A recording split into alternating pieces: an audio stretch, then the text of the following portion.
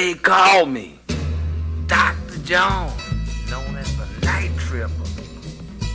Got my satchel of grease in my hand. Dig me tripping up and back down the bayou. I'm the last of the best, they call me the Greasy Man. Got many clients, come from miles around, running down my prescription. I got medicine, Hey. cure all y'all. What's up, y'all? I got remedies. How we doing? On a Saturday morning early. God damn. I feel like dog shit. I don't know why. These goddamn allergies, man. They're getting serious. That's the only downside, man, is I don't ever really get sick. But for some reason, this time of the year, as soon as that weather starts changing, my nose gets even more stopped up, so I'm even more of a fucking mouth breather. Whew. It's terrible. Anyway, hey, welcome to the Po' Boys Podcast. I'm Jody B. I'm glad you came. So, this week, I got the next line in the LPP squad. I got Rudy. And it's funny because me and Rudy talked for goddamn near 4 hours. So I'm going to have to break this up. We're going to get it in 2 pieces. Because I couldn't even save it as one whole piece. So, shit. God damn it, Rudy. We talk too much. I talk, you talk, we're talkers. Shit. It's a good time, man. He's a really good dude, and it's easy to talk to somebody who's awesome. So, I hope I don't lose any of you guys, but we listen to a lot of different music. You know, we talk about a lot of different stuff. Oh, yeah, and by the way, sometime in the future, I think the music's going to have to curve out a little bit, because I got my first episode pulled. Yeah, dang it. Who knew? Fucking Kanye West and Jay-Z. I used a song of theirs not too long ago. I didn't see that I got a message almost immediately after I posted that episode, and so they were forced to pull it down. And now I have to take the song out if I want to re-upload it. I don't even know, man. That's some shit. I paid for that album. I don't understand what the problem is, but I guess I don't understand copyright laws and all that other shit. I thought that we could speak freely about something as long as I'm not making any money from the show, which I'm not. You know, I'm spending money, in fact. So, I don't see what the difference is between playing a shit on a podcast or just sitting at a red light or driving down a road with my window rolled down, jamming fucking Kanye West and Jay-Z. But, until further notice, there's now a list of people I cannot play involved with the Universal Music Group. So, that kind of sucks, but fuck them, whatever. Out of all the music I've played, if that's the only song that got flagged, I know who to stay away from. So, fuck you, Kanye. We got problems now. Jay-Z, we're still cool, but goddamn, dude. Did you have to do it? Huh? Motherfucker? I know it's just legality shit. They probably didn't even know about it. Anyway, we're going to get into it. I don't even know if I'm going to have a closer this week, guys. To be honest with you, I feel like shit. And I'm probably going to spend what little time I have trying to get the other half of the episode kind of dusted off and put together. So, we almost end on a song. You know what? I know what I'm going to do. I'm probably not going to do an outro. I may just put another quick song at the end, and we'll go from there. But without further ado, I present to you Rudy, the Rude Dog, friend of the LPP podcast. I always fuck that up. It's the LP podcast, Listening Party Podcast. Stupid ass. And now a friend of mine, a friend of the Po' Boys podcast. So y'all kick back and enjoy. Rudy, Rudy, Rudy, Rudy, Rudy, Rudy. Yeah, now.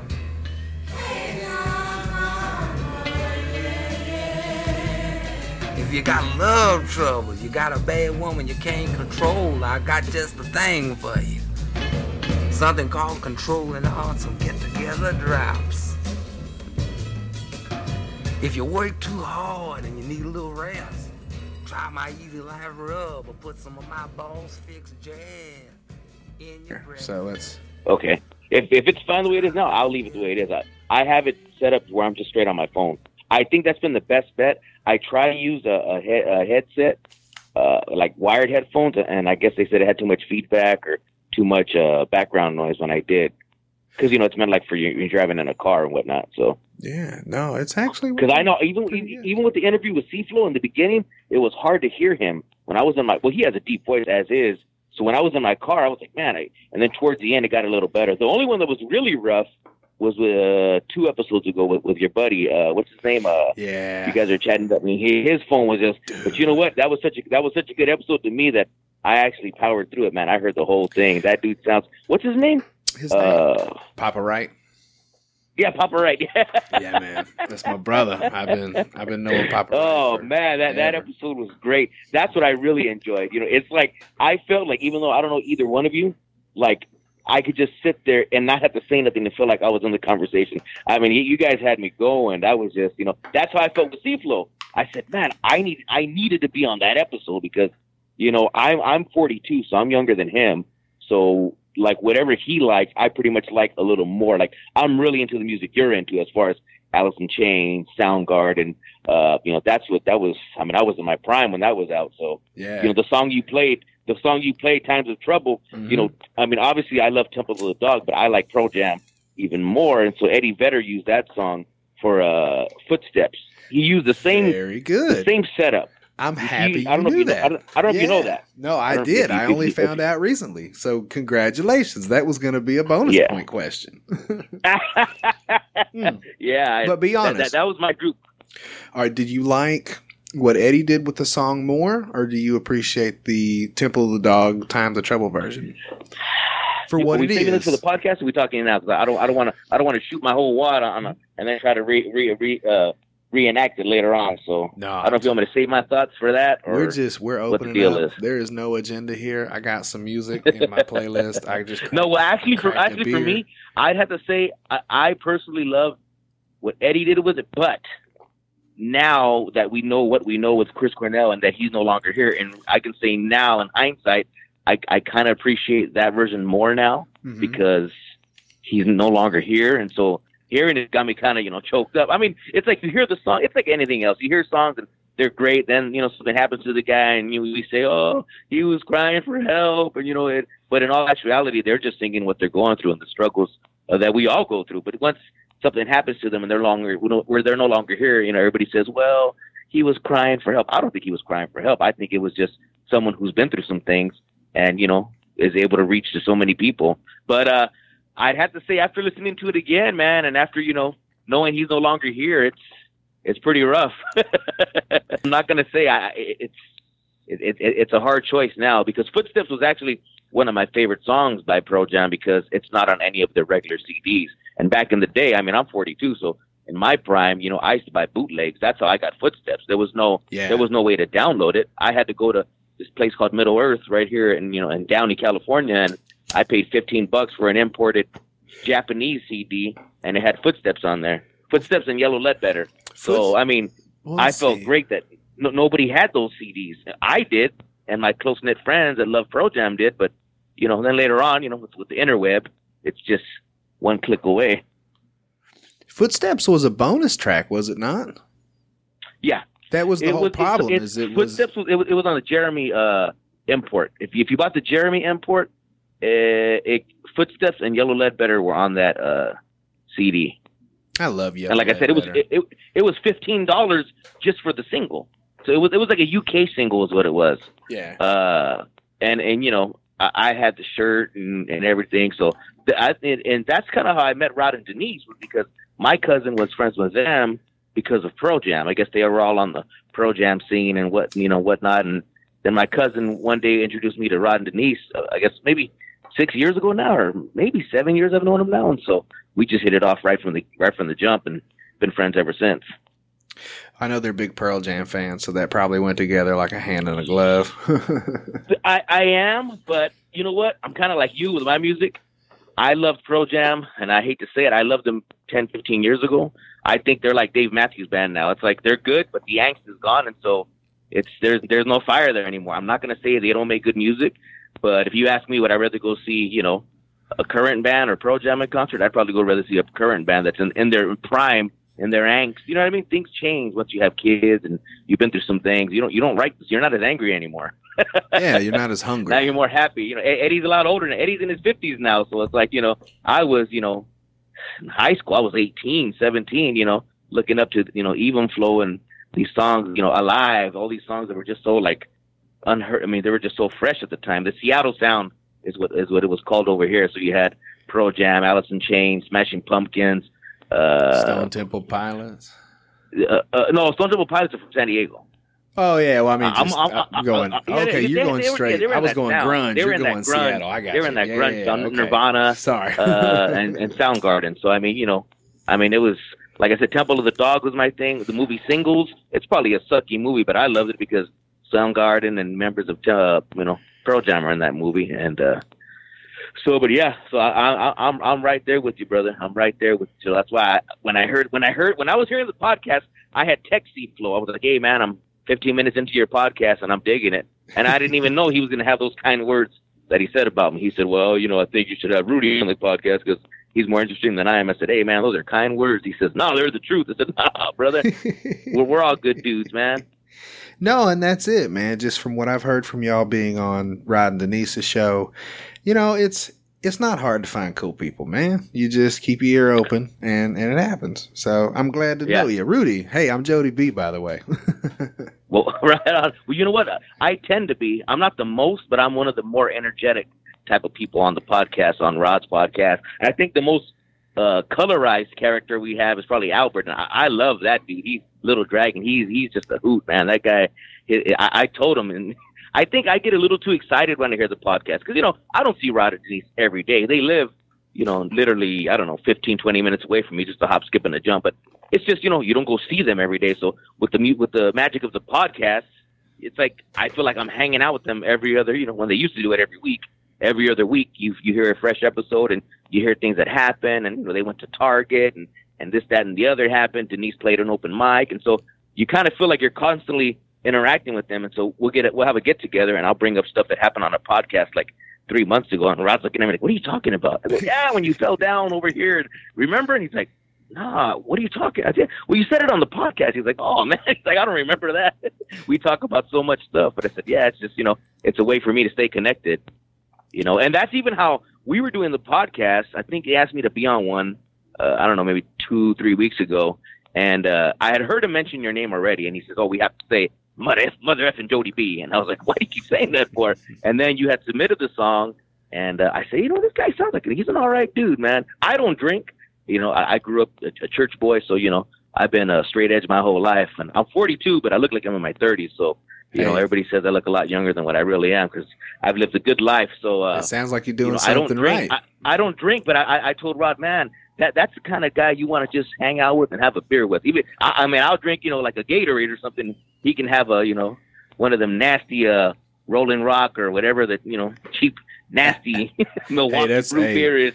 It's funny to me because you're probably just speaking generally, but actually I'm drinking Busch Light. So there you go. I got 3. I got 3 cervezas lined up, and we are ready to rock and roll. This will be for, however deep we get her in the beginning. I got a couple more in the fridge if I need them. Yeah. Okay. And you know what? I told Rod, because I asked him, I said, "Hey, how did you feel about your podcast with Jody B?" He says, "Man," he says, "I feel like we were just too mellow, And I said, "Yeah." I go, "The difference is with C-Flow, he didn't know him, so it was like a filling out process, and it was kind of like the listeners were kind of like you're finding out things about C-Flow, finding out things about yourself. And then with you and Rod, it was kind of like just two friends chatting, because I kind of know him and know you. It's kind of like, well, I understood. I go, but I don't want it to be too mellow where him and I are just having a conversation we could have had without recording. I want your listeners to, be intrigued. Because, I mean, you told some stories when you got shot, man. I mean, that thing messed me up. I said, damn, if I thought Jody B was a bad mother ever before, now I got more respect for this dude. Man, it's funny because I have issues with not talking about it, but like my wife has been around me for almost 10 years now, and jokingly sometimes I'll say something and it'll be like, well, because I only have 4 fingers, and she goes, oh, here we go with the 4 finger stuff again. Jesus. Yeah. Like, just what is it gonna be, man? And she's being sarcastic, but it's funny because, like, I wonder sometimes if other people would just be like, I get it, bro, you got shot. But to me, that's kind of a big deal. Like, I got shot in the face. But I think you can kind of tell. And I've never met anybody else that's been shot in the face. So it's yeah. I met a few people. I can honestly tell you, for me, I try to be a good read on people, and it never came off to me as someone who was looking for pity or bragging, or it was one of those things that kind of just like, damn, this happened to me. And to me, it just makes it. I felt it added more pizzazz to your character, for me, because I don't know you personally. So you want to know something about somebody, you know what I'm saying? So when I heard that, I'm thinking, this dude, sound like he already had a rough life as is. And then, getting kicked out of his house and his grandmother's house. And then this happens, or before, when you're in your teens. I said, man, he's been through some things, and that's what I love as far as myself. I grew up and for some pretty rough neighborhoods, you know what I mean, over here in Cali. And it's like, I never got involved into the gangs, never got involved into the drugs, but I've seen some ugly things, you know what I'm saying? And it's like, there's struggles no matter where you go, whether you're black, white, Mexican, brown, whatever you want to call it. It's there, it's everywhere. But, at the end of the day, like your podcast last week, if it's music, whatever just brings people together, because I've really been trying to get into country, man. I'm trying my hardest. I really am. Don't ask me why. I got that itch. Well, let me ask you. I got that itch. And Rod said he was going to lace me up with that Garth Brooks mix you made him. It's funny because I say it's funny a lot. God dang. No, that list is a good one because I actually excluded some of the the bangers. Like, Garth Brooks, all bullshit aside, has at least 5 songs that I would consider like you've lived under a rock if you've never heard them. You know what I'm saying? Yeah. Those. Like, as much as I don't listen to country, my brother's not a country fan either, but he loves that Friends in Low Places. I mean, right. That's his song. He's known for that song, and that's one of them. It was funny when you said he started singing it, and he didn't even have to finish it because the crowd just started singing it. And it's like that's amazing. I mean, that's you have to be living under a rock if you say I've never heard that song. Right. So let me know when we're recording here so I can get my professional voice going and whatnot, because I don't want to just be jibber jabbing and you say, okay, we're ready now. We've been recording for 16 minutes. Well, all right. Well, that's how I do shit around here. Well, that's why I tell Rod, I said, you know what, hey, when we do the podcast live to tape, it needs to be that way. And I'm tired of everybody trying to be PC and you know what, we can't say this or edit that out. Hey, that's how you really feel. You got to say it. There's people that get on my damn nerves, and it's got to be known. Don't edit it out. Let me say their name. Unless you say something really off color, and you come to me at the end of it and go like, I doubt it. Maybe just I don't cut stuff out, man. It's about real. Nah, I want to hear all of it. I don't want it to be like that. I want it to be rugged, raw, and real as can be. Listen. But yeah, I've been trying lately to get into country, man, and so I think maybe you're going to steer me into the right direction. I think so. Is there anybody that has piqued your interest lately? Have you looked at anybody or heard on your Sirius radio or like anybody? No. What started my interest in wanting to get into country music was I go to Laughlin every now and again, and that's in Nevada. I go there for my birthday. I'm going next month actually. I go with my mom. She goes every 3 months, and we're not heavy gamblers. We just go to the casinos, kind of just check out the river walk right there. But there's a restaurant, the Saltgrass restaurant right there.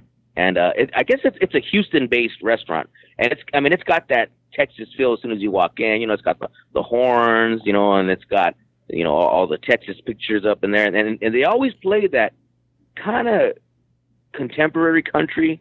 Yeah. And not so much the poppy stuff, but it's like right before it started getting real poppy. And when you walk in there, obviously I love Kenny Rogers. I love Willie Nelson, but I mean, it's a little more newer than that. But I just feel if I wasn't born here in Cali, I wish I was born in Texas. I'm a huge Dallas Cowboys fan. So I'm not saying that's why I would want to live in Texas because the Cowboys play it. But I'm just saying my family comes from Texas. So if I wasn't born here, I wish I grew up a cowboy. You know what I mean? Just wearing the Wrangler jeans, the boots, and doing the whole nine. Man. Okay, I got you, Rudy. I got you. How that's gonna play into me loving Soundgarden and Pearl Jam and Temple of the Dog, I don't know, but it just does. Man. Just like Tifo said, I myself, I have a huge variety of the music that I like. I mean, if you were to look at my iPod or look at my iPhone, you'd probably think, what the hell kind of mix is that? How do you have Metallica right next to Miley Cyrus? I don't know. I just do. It just happens. There's certain songs I got to play with the windows rolled all the way up. And then some when I have Tupac, then I roll the windows all the way down.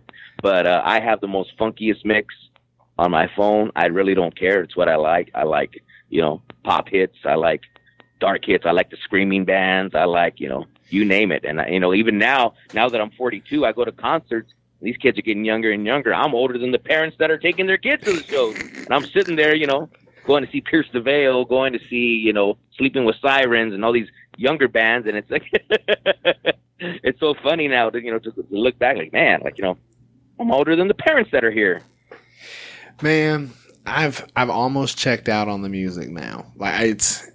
So I don't have to worry about looking unfashionable. Like if I catch a song on the newer country station, I'll listen to it, but I really can't get down to it. Like a lot of it is just I go for either the Americana genre, which is that 90s contemporary stuff, or I go for just straight up like the 90s hits because I know them, front to back. I've always liked memorizing songs and I kind of like to sing. So it's like I'll memorize a song. I'll listen to it over and over and over and over and over, and so I know funny songs. I know drinking songs. I know church song, churchy song. I know songs about getting drunk and getting into a fight with your wife. I know songs about running people over or so, there's a country song about anything. Yeah. And to me, they're all stories in my head. Like when I memorize a song, I think about it and that's how I decide what's a good song and what's a bad song, in my opinion. It's if I can read it or I can listen to a song and in my brain, I can actually paint that narrative like a music video. That's how I remember songs. You know what I mean? Like little movies. So some of my favorite songs are just some of the best movies in my head. When I hear it, I go, that's pretty cool. I like that. I feel the same way. I feel certain songs in general. I've been a huge music lover my whole life, and I feel I was blessed. Like I said, I'm 42 years old, so my dad had me. He was young. He was 17. So I mean, when I was a kid, he was listening to the prime of classic rock. I mean, he had Peter Frampton, the Eagles, all the heavy hitters, and so I grew up listening to that.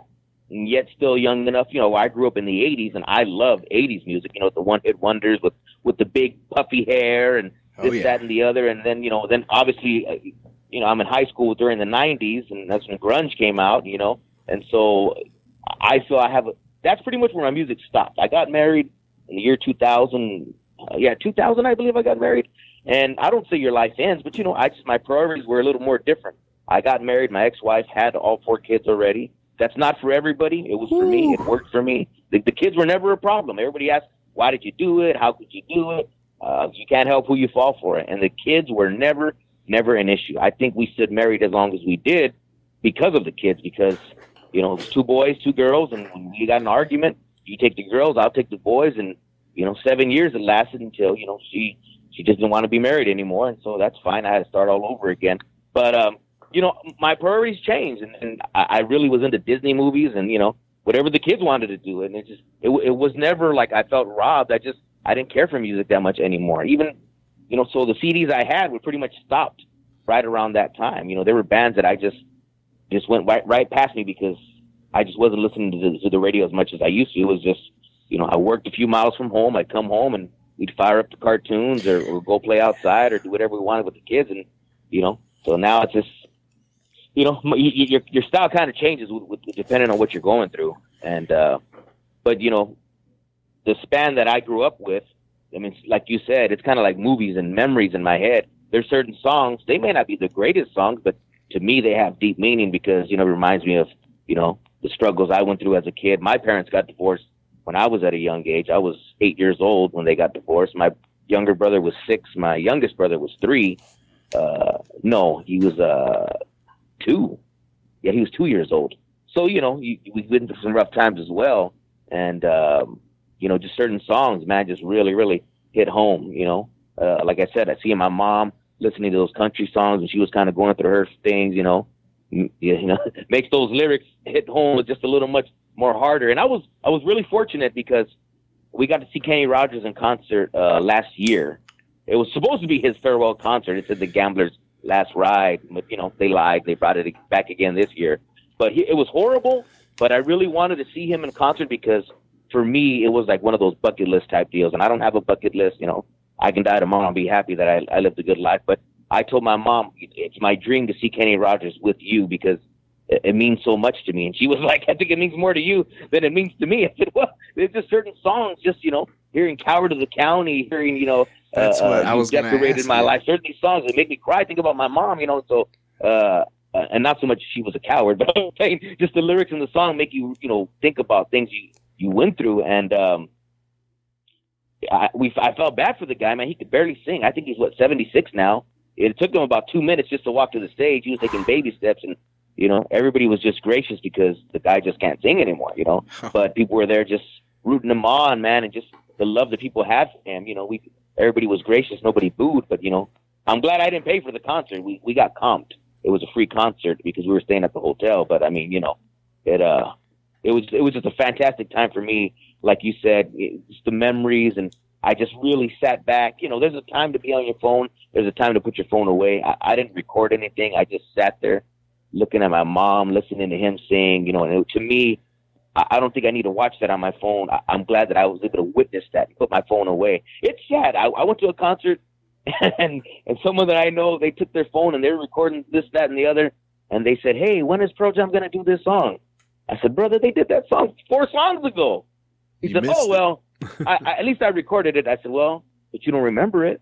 I was throwing my hands in the air. I was shouting along when they're singing Jeremy. And you got to look back at your phone and think about if you had a good time watching it. You know, you got to live a little. And kind of there's a time and place for electronic. There's a time to just live with who you're with right now, you know?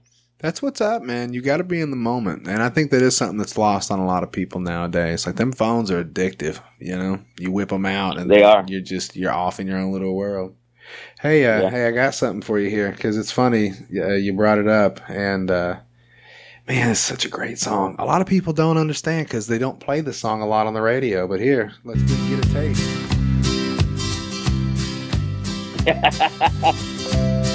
Man, takes me back.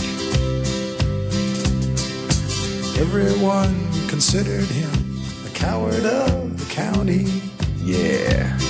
He'd never stood one single time to prove the county wrong. His mama named him Tommy, but folks just called him Yellow. Something always told me they were reading Tommy wrong. Tommy. He was only 10 years old when his daddy died in prison. Yup. I looked after Tommy because he was my brother's son. Woo! I still recall the final words my brother said to Tommy. Son, my life is over, but yours has just begun. Cold-blooded. Promise me, son, not to do it. Yeah, see, that part always reminds me of my mom right there. Walk away from trouble if you can. It won't mean you're weak if you turn the other cheek. I hope you're old enough to understand. Son, you don't have to fight to be a man. there's some classic Kenny Rogers. Oh my goodness. Oh, definitely. Great stuff right there. A lot of people only know about The Gambler. He did a lot of those songs. He did a medley. I think it's harder for him to belch out those songs, so he did a medley of a lot of those songs, and it was really good. It was really good time. What were you saying now? I cut you off. No, I was saying, like, a lot of people, I think, only know Kenny Rogers for The Gambler and Islands in the Stream. Maybe you know what? To be honest with you, those are my two least favorite songs. Yeah. Obviously, I do like them, but I can go without hearing those songs. My favorite song, my all-time favorite song would probably have to be Through the Years, You've Decorated My Life, Coward of the County, Lady. Lady. Oh, that's a cold song, bro. yeah, it is. I mean, so, like I said, to me, my dad wasn't in the country music. My mom was, and she heard Willie Nelson. And there's, them being separated and getting divorced, for me at a young age, they did their best, but you kind of get torn in the middle, and, you kind of take your mom's side, you take your dad's side, and I just, as a kid, just trying to figure stuff out, I wanted I didn't want to take anybody's side, and so there were some things that I was able to music kind of helped us out a lot. My dad used to hear a lot of music when we were kind of going through things.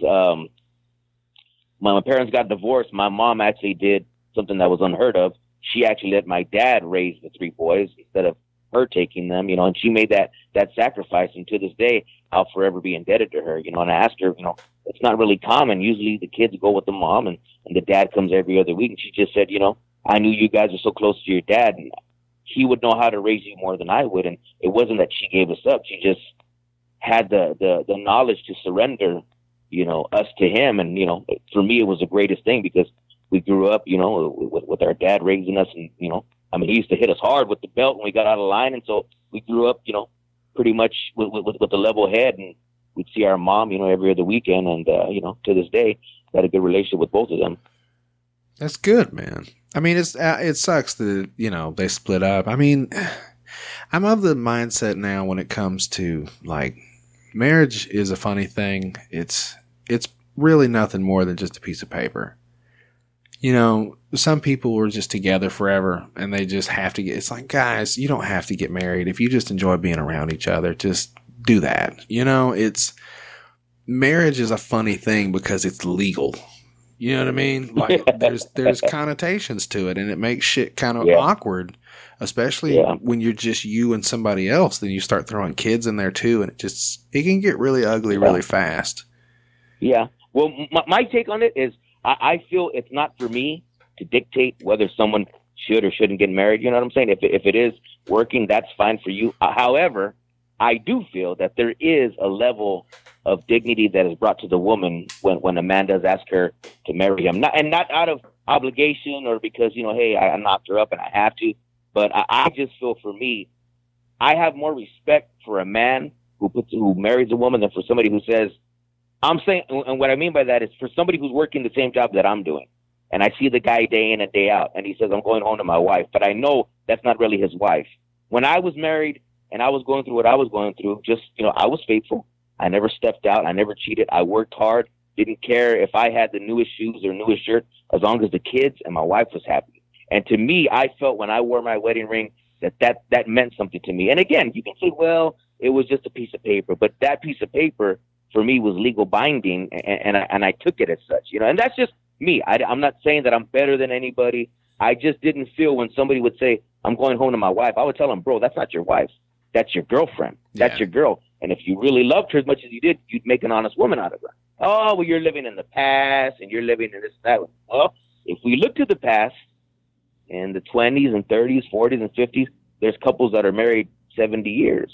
Now we live in a generation where it's okay to be married 2, 5, 3, 4, 5 years, and you've been married forever and you get divorced. So what? So again, I feel what you're saying is correct. There is a way to look at it that says, hey, if it's not broke, don't fix it. But I also feel in the same manner that there is a level of respect and dignity that comes along with making that decision. And on both ends, you know what I'm saying? People thought for me, well, who doesn't want, your wife would have married anybody because, she just wanted somebody to raise those kids. And I say, I beg to differ. She already had 4 kids. I don't think she wanted a 5th one. I said, I called myself qualified to be able to step into that role to raise 4. You're talking to a guy who never had any of his own kids, getting married at 24, asking to raise 4 kids of his that weren't even his. So for me, I counted myself fortunate. I counted myself, you know what? I'm honored that she would think that of me. And in the end, like I said, the kids were never the problem. Right. You know, her and I just couldn't get along. I'm not going to put all the blame on her. She's not here to defend herself. You know what I'm saying? At the end of the day, I got to put blame on myself as well. It takes 2 to tango. It took 2 to argue. And so at the end of the day, we just couldn't get along. But even after I was out of the house for over a year, I used to drive 30 miles to pick up the boys and bring them here every other weekend, faithfully. They were not my blood. I did not have to pay child support. You know, they had a dad who was around. He just wasn't in the picture. And nobody obligated. I was never told I had to do that. I had family telling me that I was wrong for doing that. And you know what? You're just delaying the inevitable. You just don't want to let go. I said, no. The kids didn't ask for the divorce. You know, they accepted me as one of their own for 7 years, and I'm just trying to be gracious. I don't have a handbook on how you're supposed to be married and divorced. It's the first time I'm going through both, and I'm just going to do what's right for me. So at the end of the day, I can put my head down on my pillow and say, you know what? I did what I felt was best. And at the end, if she burns me and she laughed at me and the kids never thanked me, that's fine. I did what I had to do to become a better man, because I was a bitter man. You know, when we first got divorced, it really, really, you know, took its toll on me. And it's just 2 little syllables that I tell everybody, you know, you got 2 little vowels there, where I was bitter for a long time. And I blamed her and I blamed her. But, you know, if you want to grow, you got to take a look in the mirror, and you'll always be your harshest critic. And I said, well, Rudy, what did you do that was wrong? That you couldn't hold your wife, and you know you couldn't make her happy to want to stay married. And so, you know, you got to kind of slap yourself in the face and kind of wake up and say, okay, now it's time to be better. And so, and I feel that I'm the good person that I am now because of the hardships that I've been through. That's why I really admire and honor what you've been through. And you know, it's, to me, it's not something to brag about. It's not something to for someone to feel sorry for you, but you've been through some crappy stuff, man. And yet you still have the energy to be able to call a podcast like the LPT and sing these songs and bring joy to, you know, the small group of listeners that they have. But, you know, and I'm like, oh, this guy sounds like he doesn't have a worry in the world. Then I hear your story and I'm like, my goodness, I'm surprised the guy even, you know, does anything. Because if I would have got shot, the worst thing that happened to me, I hit myself in the mouth with a hammer trying to fix my car. And like a dummy, I missed the fender, hit my tooth. And $800 later, I realized that's something I'll never do again. But I mean, you know, you've been through some heavy stuff, brother. You hit yourself in the tooth with a hammer, bro? You know, I had a 73 Camaro. That was my first car. I got hit, and the fender was on top of the tire. Yeah. I had a girlfriend at the time, and, you know, she was getting out of work. She worked for JCPenney at the time. And I was like, I'll be there. And she's like, no, I know you got in a wreck. Don't worry about it. No, I'll be there. She lived in a rough neighborhood, like near South Central. I was like, no, I don't want you taking the bus. I'll pick you up. And I'm hitting the fender. My dad says, that's good. And I took it for a drive around the block. It was still scraping a little bit. I said, nah, Pop, just a few more hits. He goes, nah, Rudy, just leave it alone. I took a swing as hard as I could, missed the fender completely, and just hit myself in the mouth with the hammer and just shattered my tooth. And I hit it so hard that at the perfect position where my mouth was open, I didn't hit my lip, only my tooth, and I only cracked the front. It was still hanging on in the back, so I didn't want to pull it because I didn't know if it would even come off. So it was awkward for, you know, however many hours it was, till I had to go to the dentist the next day, and they said, you know, there's nothing we can do. We got to yank it and put a false tooth there. It was a process, about 4 months. They put a little, you know, stake on my, looked like a vampire. They put like a stake where the tooth was at. And then they put a porcelain, you know, $800 tooth. Well, it was more than $800. That's what I had to pay after insurance and everything. But, so yeah, I've had a false tooth for 20 plus years now. That's gangster as shit, Rudy. It was really gangster when I could take it off and on before they had put the cement on there. They put a temporary one there for cosmetically to kind of, you know, and even that, you know, I mean, I can't imagine you getting shot in the face and losing your finger. I mean, for me, it was hard to eat again because I went without a tooth for about a month and a half, and then they put the post is there. Yeah. Then they put the temporary tooth, and it felt like I had 5 extra teeth in my mouth. It was hard to eat. I was like, it's so uncomfortable. I would take the tooth off. I was like, I can't eat with this thing.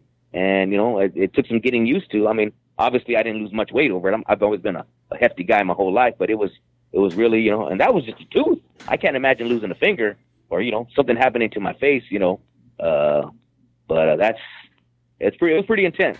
I tell you what, I've been rather rotund most of my life. I think until I was probably 9 or 10, I was just average build, you know what I mean? And then right around there, I think we started eating kind of just not great, like carbs and Kool-Aid and stuff. It's just not stuff you should probably be eating more than once or twice a day. And then we would eat the stuff for days on end. And so, my early teenage years, I was pretty chunky. And, yeah. I know what it's like to be that guy for the most part. It's not fun. It just kind of is what it is, Yeah. I'm glad it finally went away. But to be honest with you, I had to hit my growth spurt, which was right around the time that my accident happened, before I actually started losing weight. To be honest, you were what, 16 when that happened? I was 16, and I remember so here's the deal. The day that my accident happened, it was a Saturday, which was the opening day of the hunting season for that particular year. It's in November, so that's when deer season opens up for using guns instead of just bows and arrows or muzzleloader guns. Is when you can start using regular ass guns. This was the first day. So the day before, we had a football game. And I remember it very well. Like, I didn't get to play a lot because I was just kind of the pudgy kid, but I would never quit. So I played football for a long time. I wasn't great. I just was always on the team because I wouldn't quit. And the day before my accident, we went and we stomped the shit out of this team. Like, we hadn't had a road game like that in a while. We just showed up and started just whipping ass. And so by the end of the game, I actually got to play. I did good. I had a couple I played O-line, so had a couple good blocks, pushed a couple dudes, blew them out and shit. So, I mean, it was a good time. And, football was one of those things that I think actually helped me. If I wouldn't have been playing sports, man, I probably would have been a lot bigger. But I finally got taller when I hit about 16. And so I was about 245. I'm 6 foot now. I'd say I was probably 5'8" before I hit my growth spurt, and about 245. So I was like, if I'd have been 3 inches shorter, bro, I'd have been a perfect circle. Like, I was working on that. You know what I'm saying? Literally, huh? I'd have looked like fucking Pac-Man. But, so my accident happened. I was 245. I just hit my growth spurt. And I was only in the hospital for a week after the shit happened.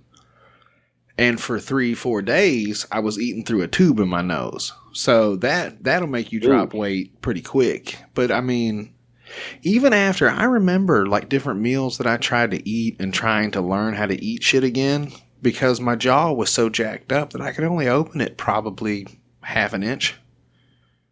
Oh, man. So I remember like one of the first meals I had when I finally got home was like deer meat, shredded up like with gravy on it.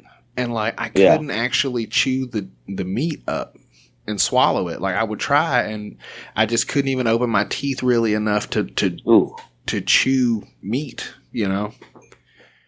So I remember that I was taking medications with like juices and shit like that. That was pretty easy. But as far as solid food went, dude, there wasn't a lot of it. I had mashed potatoes and that kind. I remember Taco Bell. I did do Taco Bell burritos. That was the one thing that, how you get a burrito and like I would rip the end of it off and then squeeze up like the beans and shit to the edge. Yeah. And then I would suck the beans off.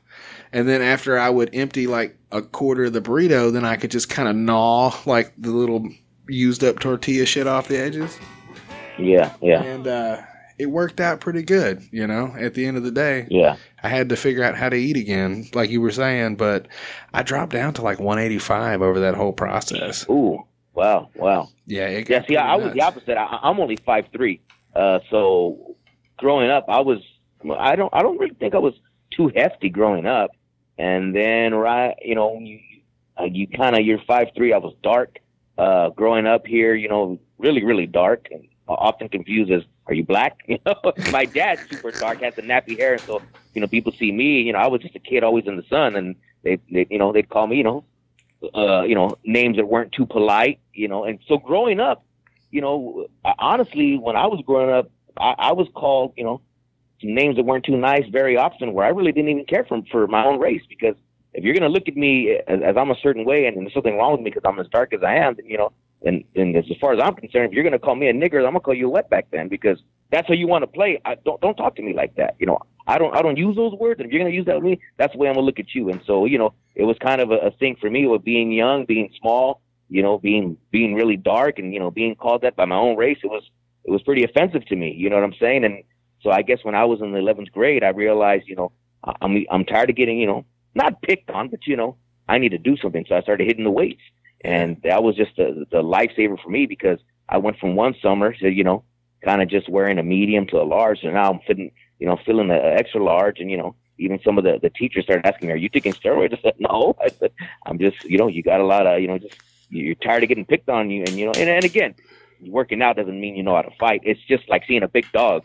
You're afraid of the bite. He'll probably never bite you, but he barks loud enough. You don't want to mess with it. And so it was never that I was a fighter or lifting weights means you're tough. It's just guys they kind of look at you like, I think his punches are going to hurt a lot more than the sloppy kid he used to be. No, you know, and that's all it was. It was just a deterrent. It was never, you know, I've seen a lot of big guys get knocked out, but I'm just saying.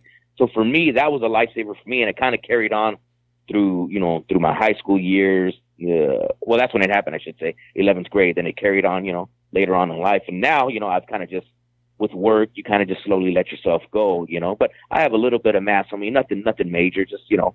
But every now and again, I do go. I have a full gym.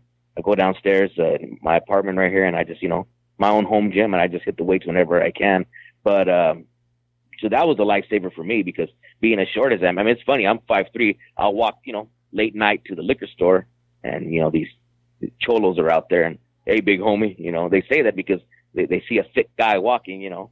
I mean, I'm stretching that extra large shirt to the limit, you know what I mean? And so they don't say, hey, little man, hey, big homie. They're like twice my size, but, you know, they just think, you know, this guy's a tough guy because, you know, he looks kind of swole. So he looks like he's been doing fucking push-ups for a day and a half. Yeah. So, hey, so it's funny. Rudy, check this out. I think my kid might have just woke up. All right, we're back. Domino's Pizza. Would you like to place an order, motherfucker? We call you. You don't call us. Sorry, man.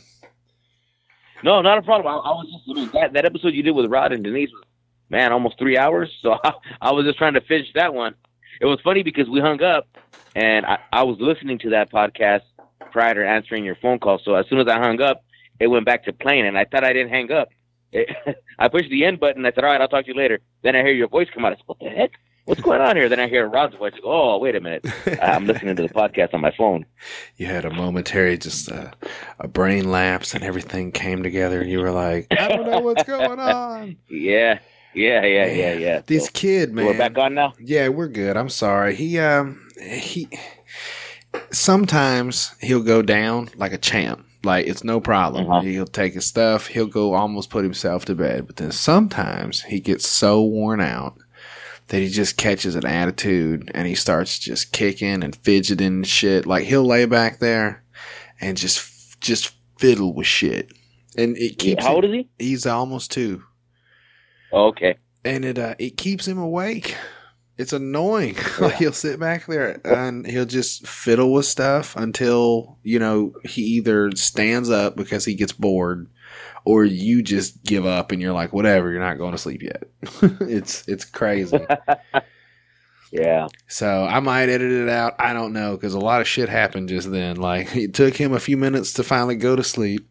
I put him to sleep. I walked through my kitchen, and I will be goddamned if there wasn't a giant cockroach sitting on my counter. I had to kill his ass. And then I come in here, I sit down on the computer, and I'm getting ready to press play and call you back because I feel, Rudy, I feel bad that I've left you hanging so long. And I look down at my hand and I'm bleeding. I said, what the hell is going on here? So it's been an interesting last 20 minutes. Right on. But I think we got it now. All right. I think we're good now. We can get back into it. We can talk about the same shit. We can talk about new shit. I think when we left off, we were talking about how, fortunately, nature had dealt us a hand that made it to where folks didn't seem to want to tangle that much, which was kind of nice. You know, I'm 6 foot tall. I'm like 220. I'm just big enough.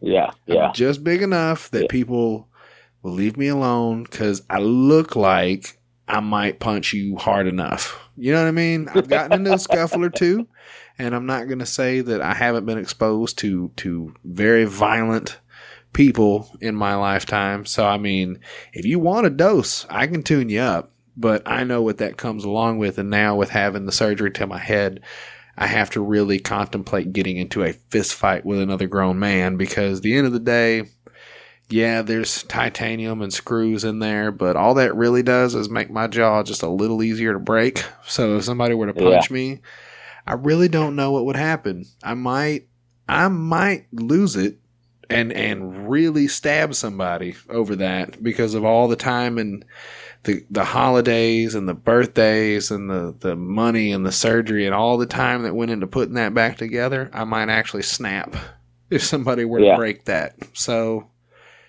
I try not to tangle too much with folks anymore. It's not worth it. You know, I'm getting old. You're how old? 30? I'm 30.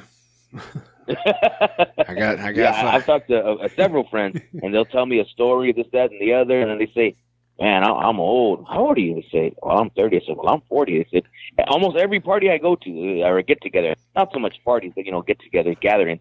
I went to one 3 weeks ago, and this guy's talking, and he said he's getting old, and I think he said he was 25.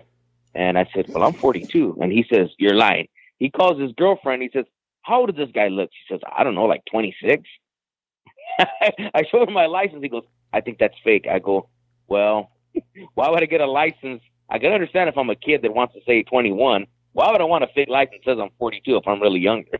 That's so funny. He goes, "Oh man, I don't know. I don't know what you've done with yourself. You look so young." I said, "Well, I don't know what it is. I'm short. Got the chubby cheeks and maybe got the baby face. Who knows?" But but you know what? What we were talking about earlier, and I kind of want to touch on that, is the things you went through, and I feel the hardships I went through. What I really like about your kind of outlook from what I can, pick up from on the podcast is I don't get that misery loves company. I don't get that woe is me pity party. And I'm kind of the same way. I've been through a lot of things, been dealt a lot of difficult cards in my life. And through it, at the time, obviously, it hurt and it was, horrible. But I really feel it's made me appreciate what I have now. And it's helped me to become more understanding and just to be there more for people. And, like you said, and I think I don't know what show it was that you did. And maybe it was one with the C-Flow. And you said, you tell people what you've been through, and then they say, "Well, I had a rough day at work." And you're like, "Really? That's really what you're going to complain about? Like, you've had it that rough because you're at work for 8 hours and standing up for 8 hours?" And I feel the same way. I see people all the time crying about this and crying about that. I've had I think some kid told me one time he was tired because he had to work 7 hours one day. Yeah. I said, 7 hours? I work 12 hours, 6 days a week. Who you telling? You better tell somebody. And I said, "You're young, brother. You better toughen up, man, because you're not going to make it in this world." But, I feel everything I've been through, and I can kind of get the same vibe off of you. That's why I was really excited about coming to this show, just to kind of mesh with you. And again, I'm not saying we're going to agree 100% on any issue, but I'm the type of person, I really don't even like to argue with people. I respect when somebody has a different opinion about something. I can appreciate it. And if I don't agree with it, I just move on. There's some people, they feel they just need to always be right or whatever the case may be, and especially now, like I said, that's why I like unedited stuff, because just be real with yourself. You don't have to like everything. You don't have to like this, that, what everybody else likes. And I want to say the right thing. No, I want to be honest with you. You're going to ask me. Yeah. And I tell people that all the time. Don't ask me to be honest with you. And then when I tell you, you get mad at me. Like, again, I'm not trying to make this a political thing at all. Man. But I've had people all the time tell me how they hate, our president. They hate this. They hate that. And then they'll ask me, well, who did you vote for? And I tell them, and they get mad. I said, well, I can vote for who I want to. Yeah. Well, I mean, you're not supposed to do that. It's my vote. Yeah, I can do it. I can do whatever I want. Just because you don't agree with it doesn't mean that I can't do what I want. And if you don't want to, be my friend, and you want to put on your Facebook out, well, if you voted for Trump, unfriend me now. Well, then I'm sorry. Yeah, that's what it is. Yeah, man. So I just feel in general, people just need to be honest with themselves. It's weird because it feels like somewhere along the way, it became okay to shit on somebody for having an opinion. It's everybody has an opinion now, and everybody wants to be heard, but it seems like what you don't understand is the reciprocal of that is, I get to have one too, and you have to listen to what the fuck I say.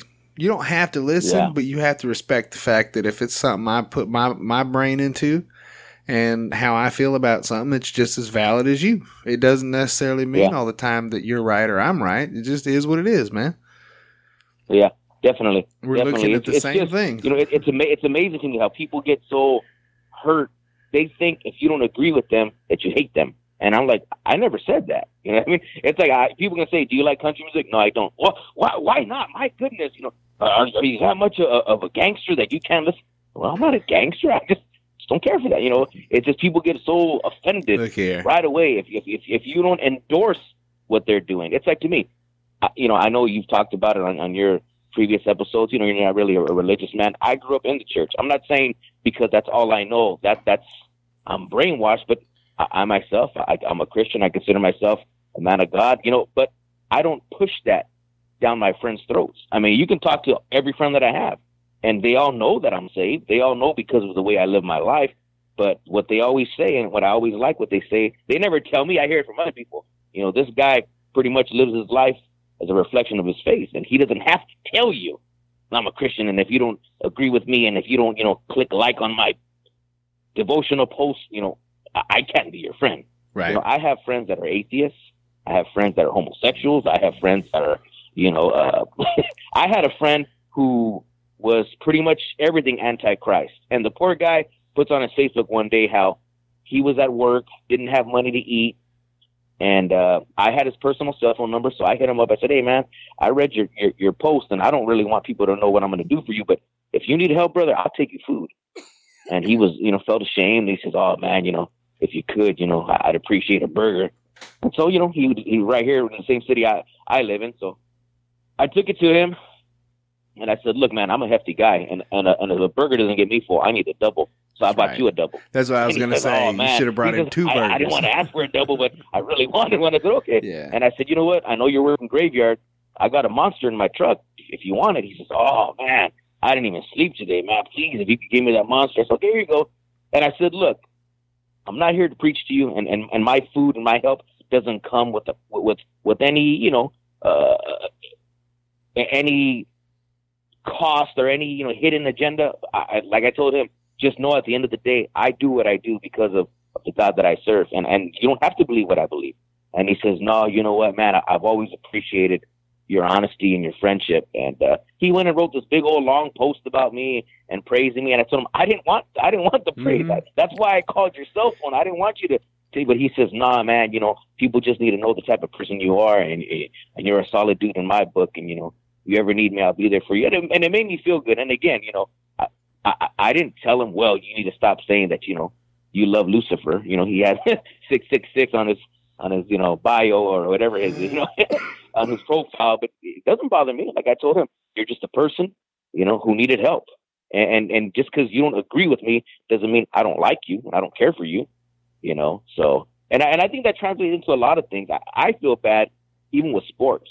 I'm a big sports guy, but I cannot stand going to a stadium and people want to fight over a team that you have no input into that. I don't play on that team. And our own players after the game are shaking hands, and people in the parking lot want to get in fights because, you're not a Dodger fan, you're not an Angels fan, you're not a Laker fan, you're not a, a Kings fan, you're not, a Ducks fan. Like, we're going to throw blows over what? Shit.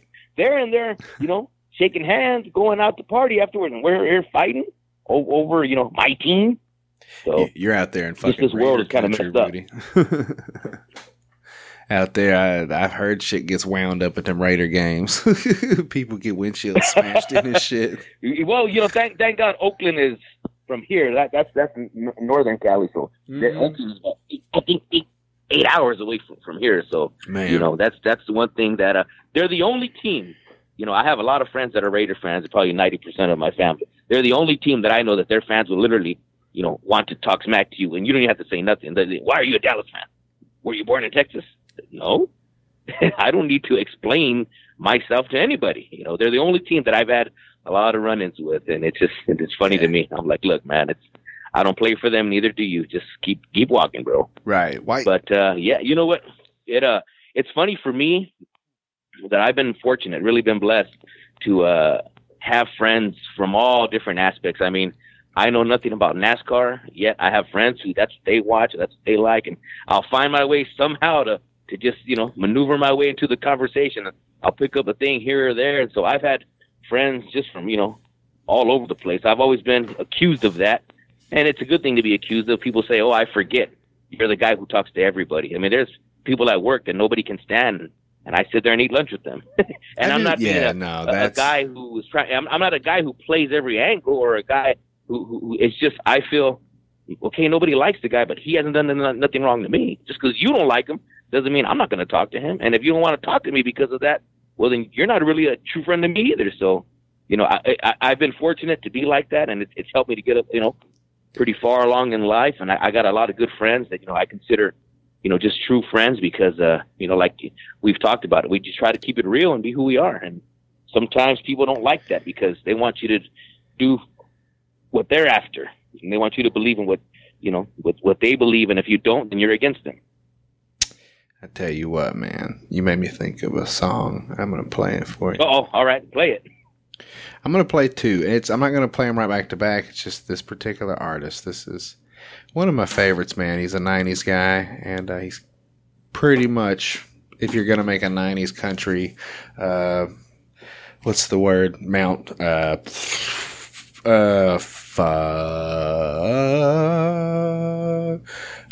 Rushmore. If you're going to make a Mount Rushmore of the 90s country, this guy would probably be on it. I would think 85% of the time. His name's Clint Black. Are you up to date with any country singers and shit like that, or are we going to go? No, I know who Clint Black is. But I can't tell you a handful of songs that he sings. But I mean, if I hear the song and hear his voice, I'm pretty sure I'll know what it is. But no, so this song in particular, I couldn't name too many country singers. This song in particular is just funny because it's what we've been talking about. It's called The Shoes You're Wearing, and it's about just people. Like it's a good jam. I'm gonna play this one. I'm gonna play something else just to show you just this dude's range. This is a bad fucking dude. So if there's anywhere to start, if you want to get down to some 90s country, Clint Black is a great place to start. So okay. I'm going to give you this just to start with. We're going to check it out. And then I'm going to show you something right after that and just show you where this dude goes after you break the ice. So check it out. Okay.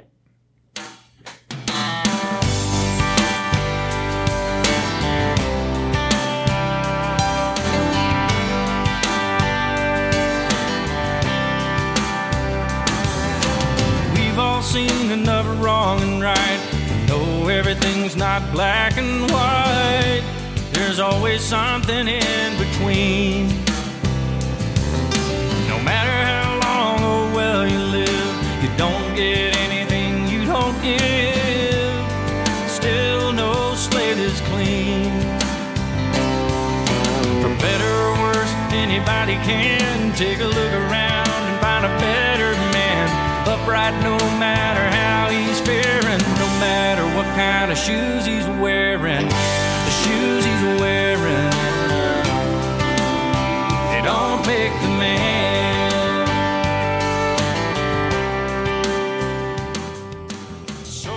So the shoes he's wearing don't make the man. It's a great point.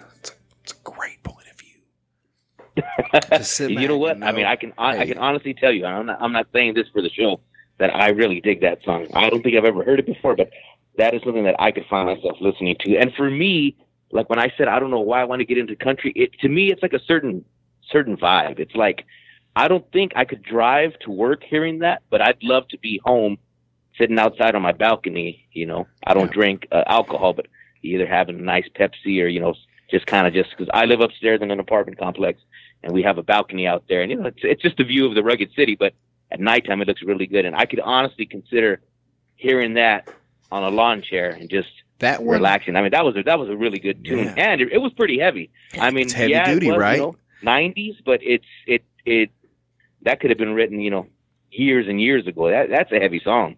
I mean, it's subtle, but it's really, really powerful what he's saying. Isn't that crazy? Like how quick he got the message in there. We've all seen enough wrong and right to know everything's not black and white.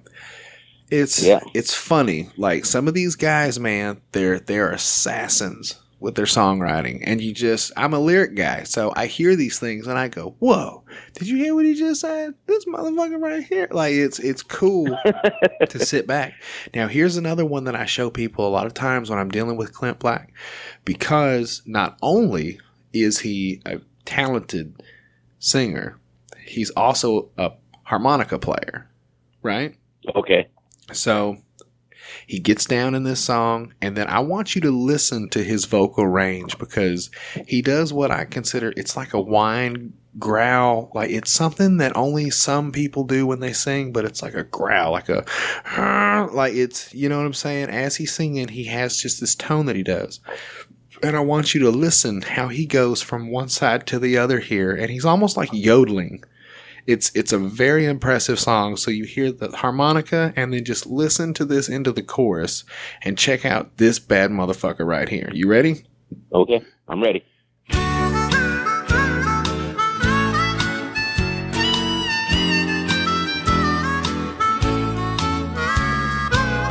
Your mind is made up, you won't even try.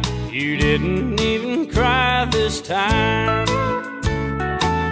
He said that we could never see eye to eye, and one of us just must be blind. We have our differences, we're still the same. See what we want to see. But you take a second look and maybe things wouldn't seem the same if you could see what you mean to me. Put yourself in my shoes, walk a mile for me. I put myself in your shoes, maybe then we'd see. And if you put yourself in my shoes, you'd have some sympathy. And if I could only put myself in your shoes, I'd walk right back to me.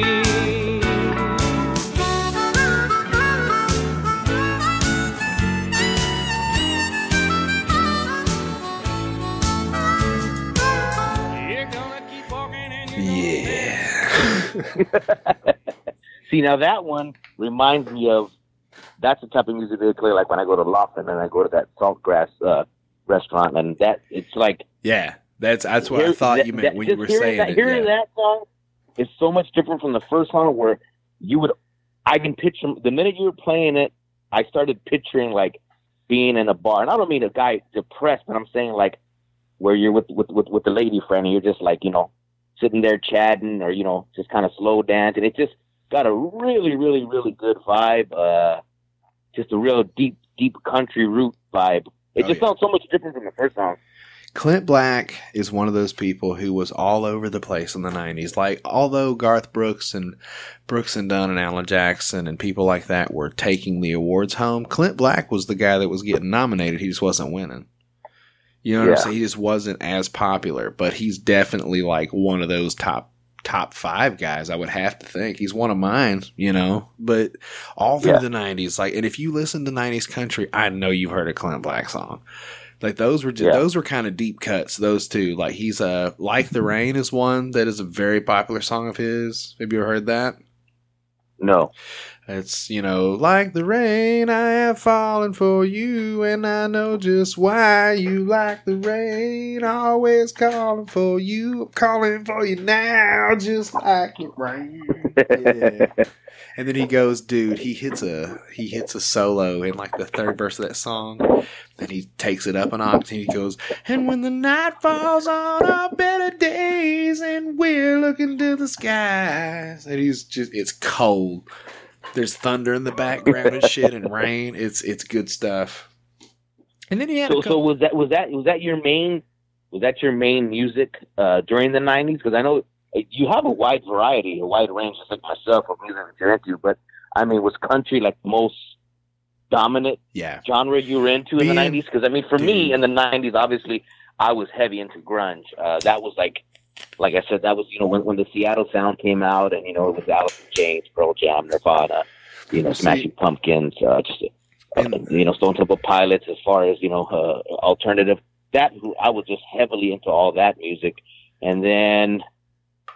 I honestly say, like, right when I got married, I kind of just played my CDs over and over. Because, what I appreciated back in the day was when I bought a CD, you couldn't just download a single or get it from the internet. You had to buy the CD. And if I was going to invest, $14.99, I was going to listen to the whole thing. And I would catch myself liking songs that nobody else knew because I played the whole CD to get my money's worth. And so for me, there were bands that I missed out on. Like, I never got into Korn. I never got into System of a Down. That was a time when I really wasn't listening to that much music anymore. I never got into Deftones or some of these bands that a lot of people like, and I'm like, I've never heard a single song of them.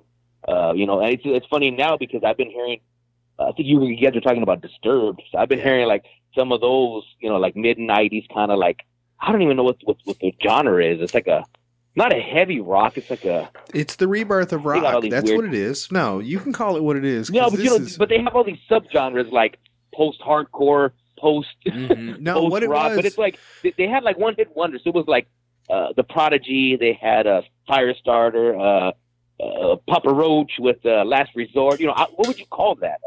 It's like an angry. It's post grunge. It's post grunge because what it is there's a lot of people that fall like Puddle of Mud. That's another one I brought up a few episodes ago. Oh man, the Blurry is probably one of my favorite songs. I was hearing that today, as a matter of fact, too. But when you guys are talking about that, I think it was with Papa. What was your buddy's name? Papa. I did Puddle of Mud. I was talking with I think Hoppy Rogers. I was just talking in general, but like I went through a Puddle of Mud little track list, and then they had some jams, dude. Like She Fucking Hates Me. That was a great song, and it was everywhere. But Wes Scantling couldn't stop doing them drugs, homie, and it was the demise of the band, and it sucks because I love me some Puddle of Mud. They were fucking nasty when they came out. Here's one. Do you remember? You said you didn't really get into System of a Down. Are you familiar with Godsmack at all? Because I brought them up in that episode. Yeah. Well, that's what I was trying to tell you was for whatever reason, a buddy of mine. It was so funny. I'm a big music guy, or should I say, I used to be like. Heavily, where if you would tell me the name of a song, I could tell you who sang it. Mm-hmm. And it was like no confusion. Like, so I had a buddy of mine recently. We were hanging out, and he said, "Hey, you want to go with me to do a beer run?" And because I don't drink, I said, "Sure, I'll drive. You can go buy your beer, whatever." And he says, "Hey, can you fire up some tunes in your car?" I said, "Yeah." He says, "I want to hear that song with Linkin Park and that girl." And I said, "What song are you talking about?" "Well, yeah, it's a Linkin Park song with that girl with the E." And that's all he told me, and right away I said, "You're talking about Evanescence. That's not Linkin Park. That's Paul from 12 Stones, and that's from the Daredevil soundtrack." And he says, "Wake Me Up." No, that's the guy. That's the guy from Linkin Park. I said, "No, it's not." Yeah, so Bring Me to Life. I put it on for him. He says, "I always thought it was Linkin Park," and because we played that song, I have Spotify, and then it suggested I think it played a Godsmack song. And so he said, "Oh, hey, can you get Voodoo? Can you get this song?" Then I just started making a mix, and that's when I put like Papa Roach and Trapped with Headstrong, all those like songs that kind of sound the same. It kind of had maybe one or two songs, but man, there's some pretty good stuff there. It's funny because it's not heavy enough where it's scary. It's right in the middle. It's a little heavier than the grunge, but it's not like as hard as Metallica or anything like. It's just. I don't know. Right. It's not quite Megadeth. Yeah. I tell you, and you what. know what's funny is for me growing up, like I've told you before, you know, my past, I grew up in church. You know, I feel I grew up with the right balance. I wasn't this kid who, you know, everything was the devil and everything was, you know, but I did have a lot of people who were like that. And it's so funny how, you know, when you're a kid and there was older people that would say, oh, you know, KISS stands for Knights in Satan's Service. And you think, man, they must be a demonic group. When I started liking KISS, I thought they were the most corniest bubblegum music you could ever listen to. And I'm thinking, who in the hell would ever believe that these guys were devil worshippers? Because Gene Simmons named himself Demon, and because he spits out blood, I'm sorry. But if you listen to Christine 16, that ain't scaring nobody. I had, you know, KISS Meets the Let Phantom me tell of, you what, of the Park, I could show the you. VHS, and it's like there is nothing in there, nothing that is diabolical or satanic. And, you know, I was actually fortunate enough to see KISS, I don't know, 20 years ago when they did like their reunion tour. I got to see Page and Plant. So, you know, I got into a lot of groups, you know, from my dad and then my friends. When I had my first job, you know, they loved Led Zeppelin. I really wasn't into Led Zeppelin at the time.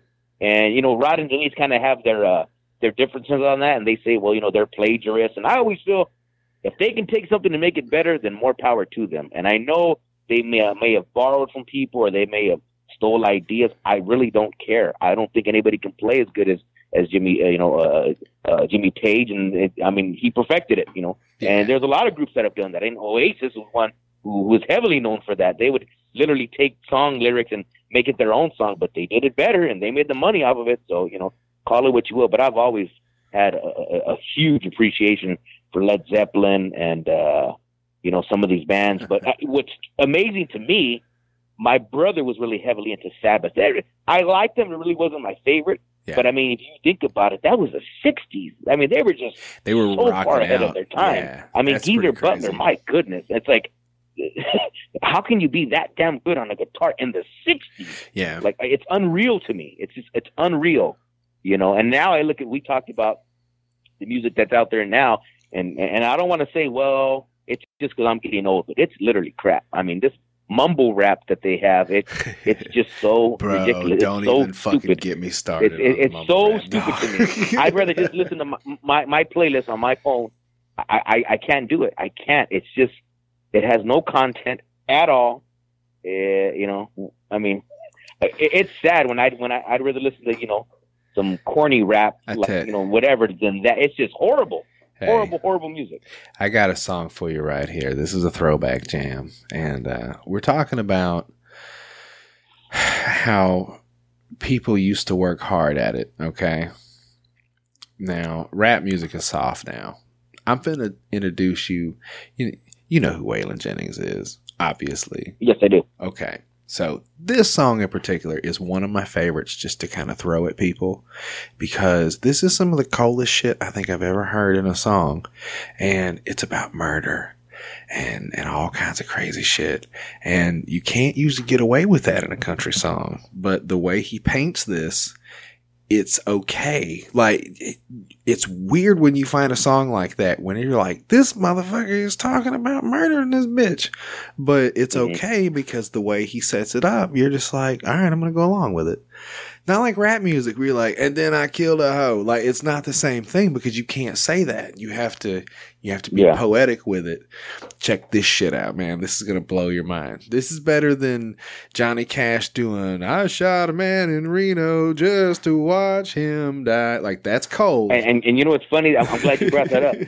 I think Rod said I was one of the only people he's ever met that I cannot stand Johnny Cash. I just do not like him. And to me, I think it's an acquired taste, and it's something that I just do not care for. I just think he has a horrible voice. And Rudy. I know I appreciate, I watched the movie Walk the Line, and I can appreciate that, but I just cannot stand the man. Well, that's the end of the episode, Rudy. Is this where the podcast is going awry? The person you have called is no longer in service. Please call. Is this the part we're going to get edited out? No. It's cool, man. I get it. It's some of it's rough, dude. And the thing is, he's from Arkansas. I would be fucked off if I wouldn't at least be a fan. Oh, and, you know, I didn't know that. Did you know that? You just brought up Evanescence. Did you know that Amy Lee's from Arkansas?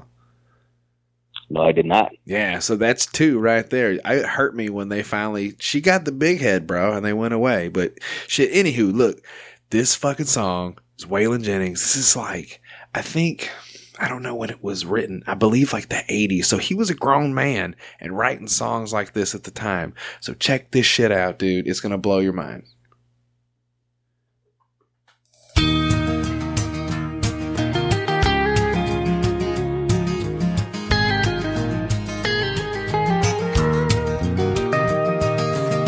She was a flower for the taking.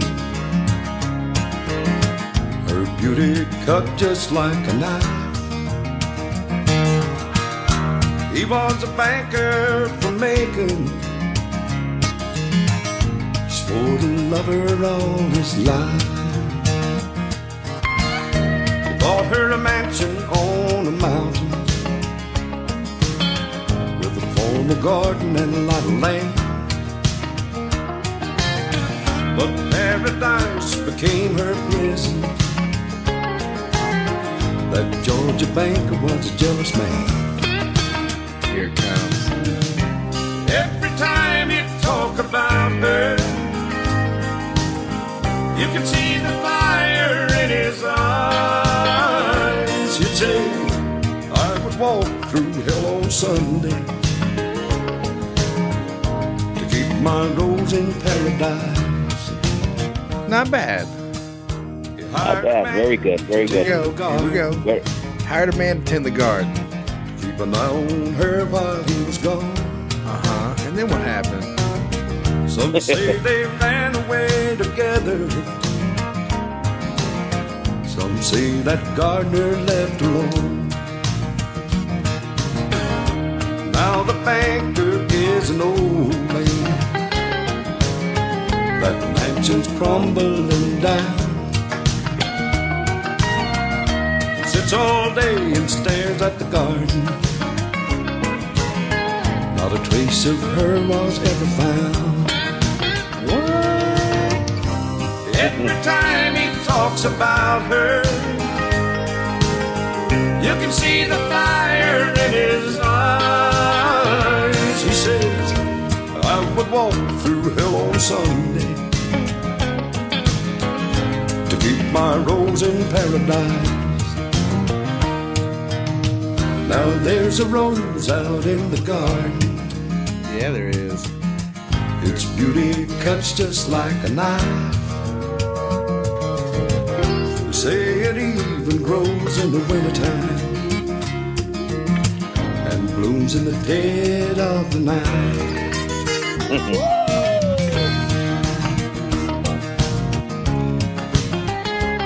He killed the shit out of that bitch and put her in the garden. Yeah, he did. Shame on you, Waylon Jennings. You are a bad man. Man, but you know, I mean, even without the lyrics, that song, see, that kind of country right there, I can literally picture Jody B in the back of a Ford pickup truck, just laid out, looking at the stars, with the cold brewski in his hand. I mean, that is just some good music right there. See, that's why I needed to be on the podcast, to be able to have you steer me in the right direction. That's some good stuff right there. I mean, even before he started singing, I could just really dig just the music. That's just, it's almost like the Stevie Ray Vaughan of country. It's like so just fluid, just bro. It just flows and flows and flows. Waylon Jennings it's funny because you don't like Johnny Cash, and I get that. It's probably because of his voice. Like, have you heard exactly why I don't like him. Like, have you heard Johnny Cash songs that maybe you like the words, but you just didn't like him singing them? Not a lot of people cover Johnny Cash songs. That's my fault. I won't even give it a chance. I mean, I remember when I used to work graveyard, a buddy of mine was in love with Johnny Cash, and he'd play the tape over, and I would just walk in the office, do my paperwork as soon as I could, and just get out of there. And he loved it, and he was, listen to the words. I just can't stand the guy's voice, And again, that's just being shallow on my end. I don't want to even give it a chance. Like, for a lot of years when I grew up in high school, I graduated in '93. I felt everyone liked the Doors just because of the shirts, and it was cool to wear a Jim Morrison shirt. So I didn't like the Doors. I couldn't stand the Doors. And obviously once I got older and I got into the classic rock, on my own, and I realized, man, what the heck was I missing out on just because everybody liked it, and I just wanted to be a rebel, and I don't want to like that. But, I didn't like Jim Morrison for a long time. All the girls in high school wanted to wear the T-shirt, and, oh, my God, he was in the Forever 27 Club and this, that, blah, blah, blah. Like, shut up. But once you start listening to stuff, oh, wow, so I think maybe if I sat down and really listened to it, because I've heard everyone who likes Johnny Cash really just, talk so deep about it, but about him and his work. For me, it's just the initial, his voice is just like, it's just too much for me. And like I said, it's an acquired taste, and it's something that I've never taken the time to acquire. I'm like, I mean, and I've heard that about a lot of people, like, oh, this guy sounds really whiny. Yeah. Like my younger brother, he likes a lot of, I think it's called pop punk, because it's not really punk rock, it's poppy. And I love those songs, because they remind me of my brother, but I can get when people say he sounds like a whiny teenager, that guy that's singing. And I'm like, no, he's talking about this. And it's like, yeah, it's really whiny. And I'm like, well, maybe it is, but I guess to me, it just takes me to a place like, oh, it reminds me of my brother, and B, I just like it. It's poppy, but it's punk. So, I can kind of get, even for me being a big Pearl Jam fan, a lot of people didn't like Eddie Vedder. They're like, he has a weird voice of, anybody can sing like that. I don't think anybody can sing like that, And so I guess it's just, it is an acquired taste, and I may have to, I tell you what, have the right person show me Johnny Cash. I think this is what I'm going to do, Rudy. I'm going to appeal to you in a way that I think is going to do it. So you can search this out yourself, because the one good thing about Mr. Johnny Cash is his catalog is so thick. How thick is it? You could literally find something in there that you enjoy. I promise. You just have to look. And the deal is, it's like the Beatles. Like it's a broad statement to be like, I fucking hate the Beatles. To say I hate the Beatles, it's like, you may not like them, but at some point, there's a Beatles song that you have to enjoy. Like, I know Denise says that shit all the time, but it's like, come on, bro. There's a fucking song in there somewhere that you have to enjoy. You can't just hate all the fucking Beatles. It's the Beatles. Like, there's got to be one. Yeah. So Johnny Cash is like that, dude. He's been, before he died, he had like 40 or 50 years. So the one thing that I think that's going to appeal to you personally, I know that you're religious. So the thing is he grew up singing hymns, and a lot of his older stuff, bro, when he got to like grown man age, so like in his 40s, because he was wilding out when he was a kid. He was on all them pills and shit, and dude was acting crazy. Yeah. So when he hit the latter years of his life, he really started to revert back into that gospel shit, because June Carter, his wife, that's where she had her bread was buttered. You know what I'm saying? Like, her parents were popular, like church singing people. That's kind of a weird thing. Like performers. They were church performers. So, he always had his feet kind of rooted in gospel. So check this out. This is something that I found recently. He's had probably 8 CDs released since he died. Just stuff that people I was going to say, I think prior to his death, what did he have? Probably about a good 30 CDs? I mean, I know he has a ton of music. At least. And right before he died, man, he put out that started working on that America CD, that all that God's Gonna Cut You Down and Rusty Cage and shit like that. And it was intense, man. Like the Hurt video. I told Rod, if you've never watched the Hurt video of Johnny Cash singing the Nine Inch Nails song Hurt, as a man, you need to understand 2 things.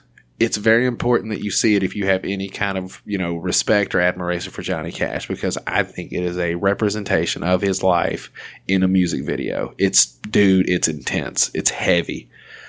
But if you can watch that video and not shed one tear, then you do not have a soul. Like, it is the most, it's beautiful. It's a beautiful video.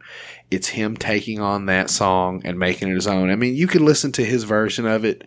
It's not the same thing. If you watch the video on YouTube, just Johnny Cash, Hurt, put that shit full screen, turn it up all the way, and sit there and try not to shed a tear for that man.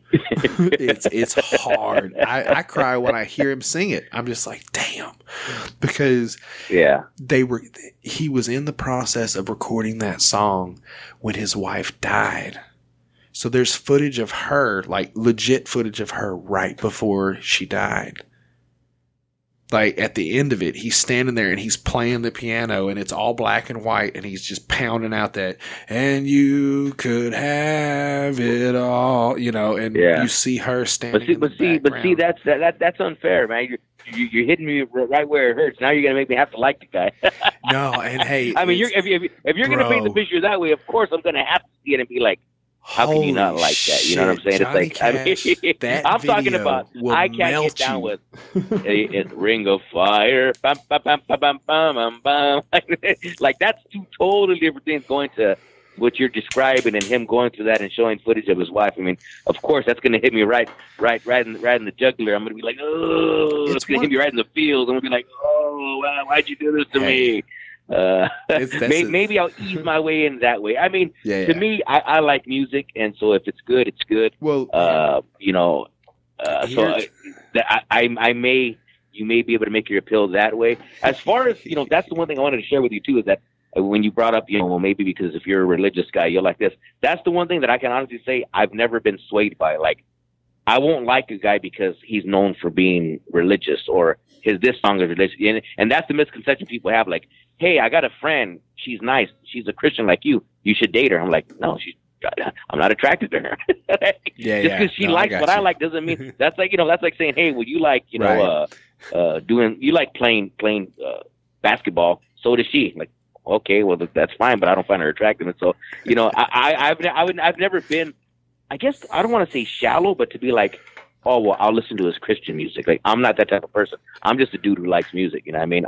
There's songs that I like that people are like, how can you listen to that? I'm like, I just like it. I dig it. You know, obviously, you know, I'm not listening to devil worshiping music, but I'm saying I listen to some rugged stuff. You know what I mean? Oh yeah. Talking about some crazy things. And it's just good music. You know what I mean? But I mean, I think what you're describing with that Hurt video, I mean, because I like the 9 Inch Nails song, you know, and even that song's kind of rough on its own. And if he can even make it even more deeper and have that. So you haven't heard Johnny Cash's Hurt? No, I've never. I remember when he did that album because I remember laughing thinking he did Rusty Cage, and I was like, "How is that going to work?" Dude, he did like a bunch of those like '90s. His fucking like, Rusty grunge Cage. hit, didn't he? Did you know that Chris Cornell gave the final approval and said that he liked his better than his? No, I did not. He sure did, and I have to agree with him, But it doesn't have the same riffs, bro. You know, because that opening is probably one of my favorite all-time riffs. The breakdown, I love it. It's just on Rusty Cage. It's just a double guitar. I mean, I love that, and then just the way the drums kick in. I love that song. So I don't know how he did his version. You know, with the. So you've never heard it? I've never heard that. I remember when that album came out. I was laughing about it, but I've never heard it. I mean, it's easy for me to, you know. No. We're gonna do this. Type it in, Rudy. We're gonna do this now. No. Oh my God. You know what? Okay. I knew you were gonna do that. No, we don't have to do all that. No, we don't have to go that route. No, because it's not gonna sound the same. I need to hear it in stereo.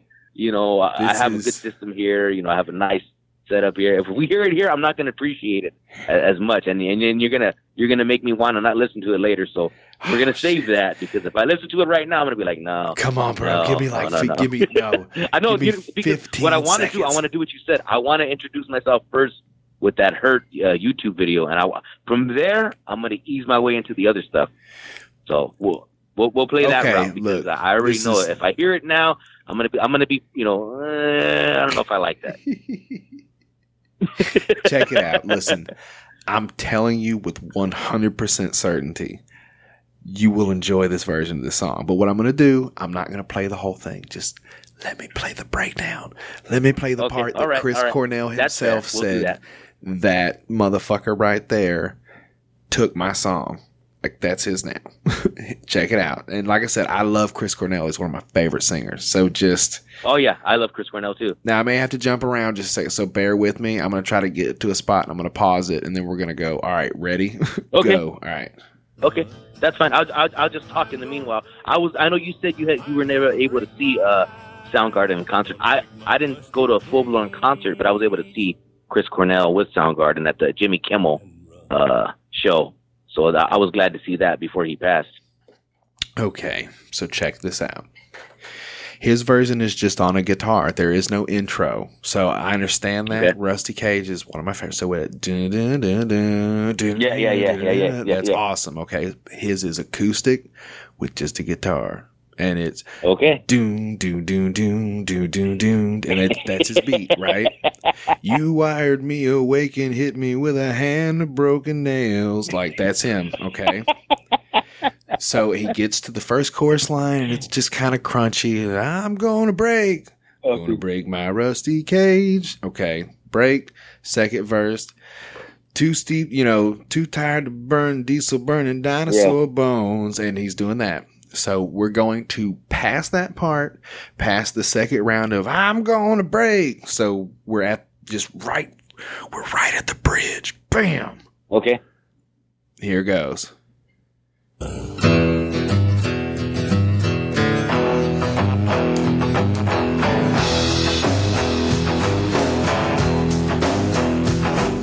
the forest burns along the road,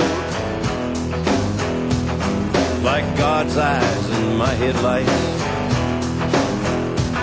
When the dogs are looking for their bones, and it's raining ice picks on your steel shore. I'm gonna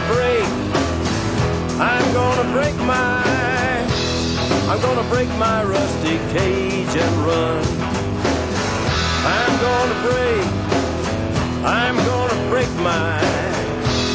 gonna break my rusty cage and run. I'm gonna break my... Oh my goodness. I'm so happy now. But see, I think someone who likes Johnny Cash a lot would be like really intrigued by that and be like, wow, that is just like so awesome. And for someone like myself, I didn't hate it, but because I'm a heavy Chris Cornell fan, right. I'm like, hey, this guy's not singing. And it's unfair to say he's trying to sound like him or, obviously he's making the song his own. So that's hard enough in itself. You got to appreciate that. Yeah. But I'm like, hey, you're ruining my hero song where to you're like, wow, like this guy is just making it his own and owning it. And to the point where Chris Cornell is giving him, props. So for me, I'm kind of like, that's not my beloved Rusty Cage, though.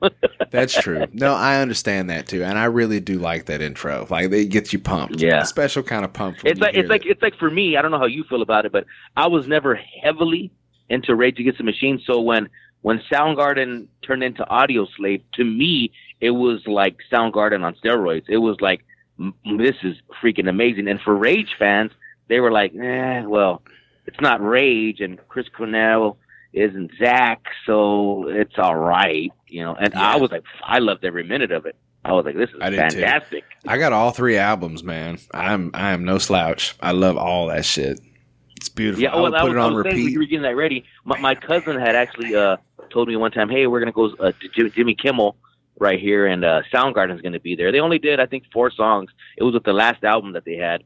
But they opened up with Rusty Cage and Matt, or maybe it was like the 3rd or 4th song they did, but that was just amazing. I was so glad I got to witness that, and I don't know, it was 3-4 years ago. My camera phone was a little older, but we were close enough where I got some really nice pics where it looks like you'd see it in a magazine. We were just that close, and it was amazing for me to see that and experience that. That was something that, even though it wasn't a full blown concert, I was like, man, this dude is just freaking amazing. I mean, his voice is just, it's just unreal. I mean, what does he have? That 5-octave, voice of his. It was just, just amazing. He's one of those people, like, no matter when you hear how much, it's him. Yeah. I like Audioslave. It's probably one of my favorite renditions of that. Soundgarden's okay. And don't get me wrong, like, I do appreciate a lot of that catalog, but Audioslave's awesome. Tom Morello and Chris Cornell together, like the first album, just the straight up Audioslave album, that whole shit, it's like Pearl Jam 10. Like, you put it in the car, just put it in. It's good. You're just, bam, set it off. Fucking Show Me How to Live, Cochise. Yeah. The Last Remaining Light, Cochise. Exploder. The video for Cochise is just unreal, too, with the fireworks and everything. I mean, that's a bad video. Yeah. That's it's so amazing. Good. I love it. I like Show Me How to Live. I think that's actually probably, I like that one a little better than Cochise. You know, it's a little bit harder to get it, you know, later on with all the little crazy vocalizations when he's all like, show me how to live. That whole shit at the end is kind of nuts, but I Am the Highway is on that album. That's one of my favorite songs.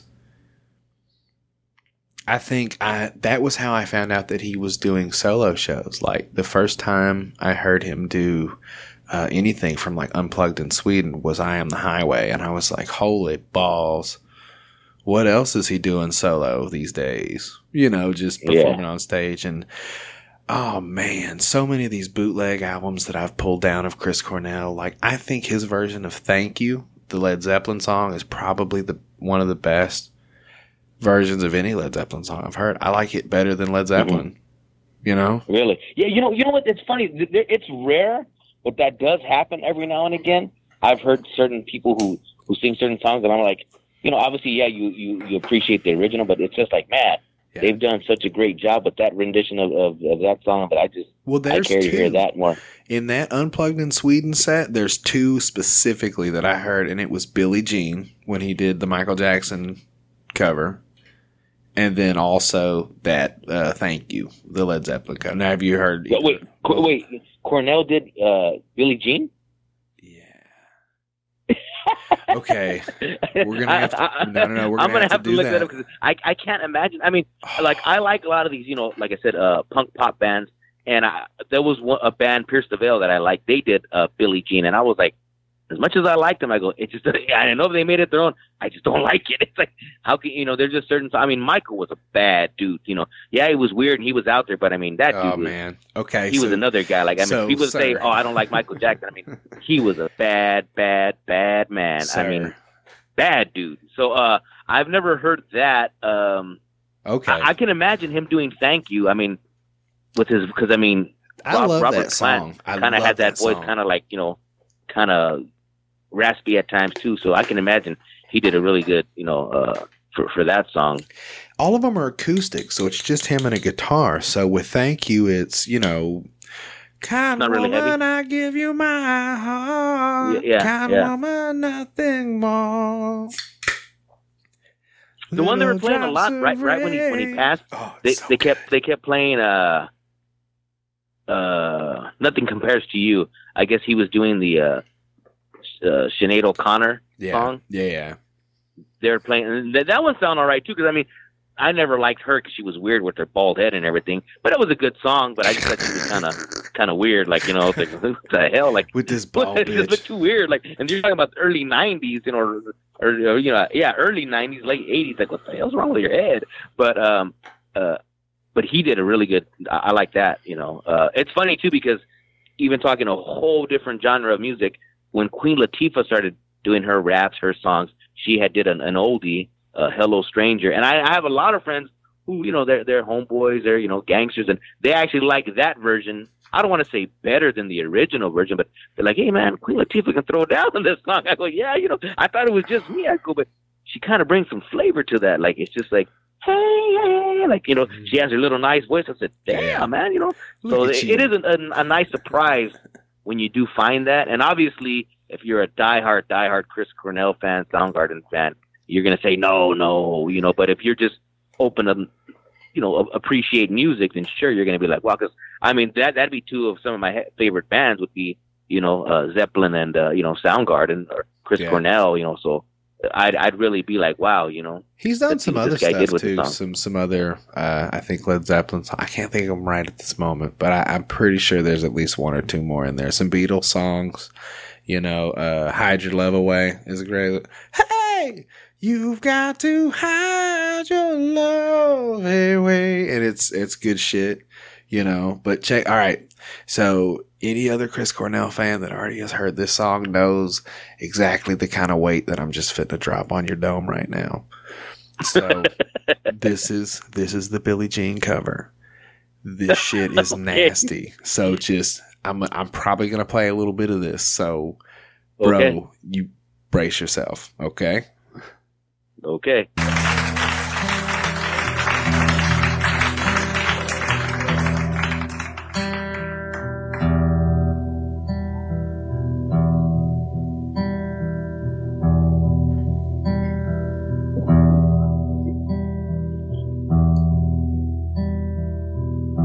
She was more like a beauty queen from a movie screen. I said, don't mind, but what do you mean?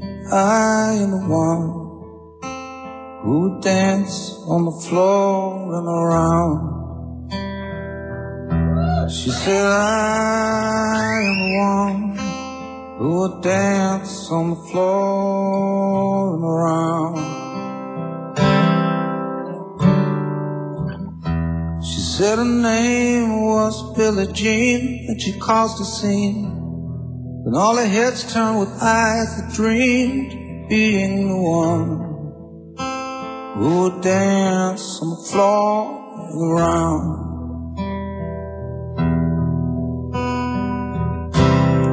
People always told me, be careful what you do.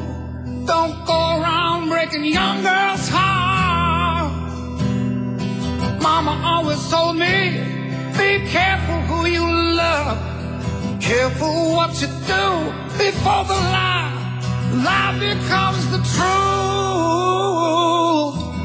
Billie Jean is not my lover.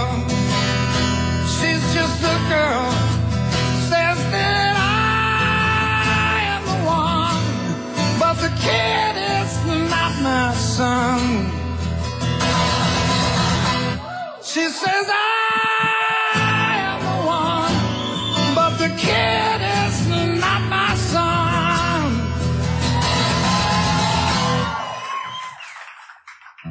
For 40 days and 40 nights, the law was on her side.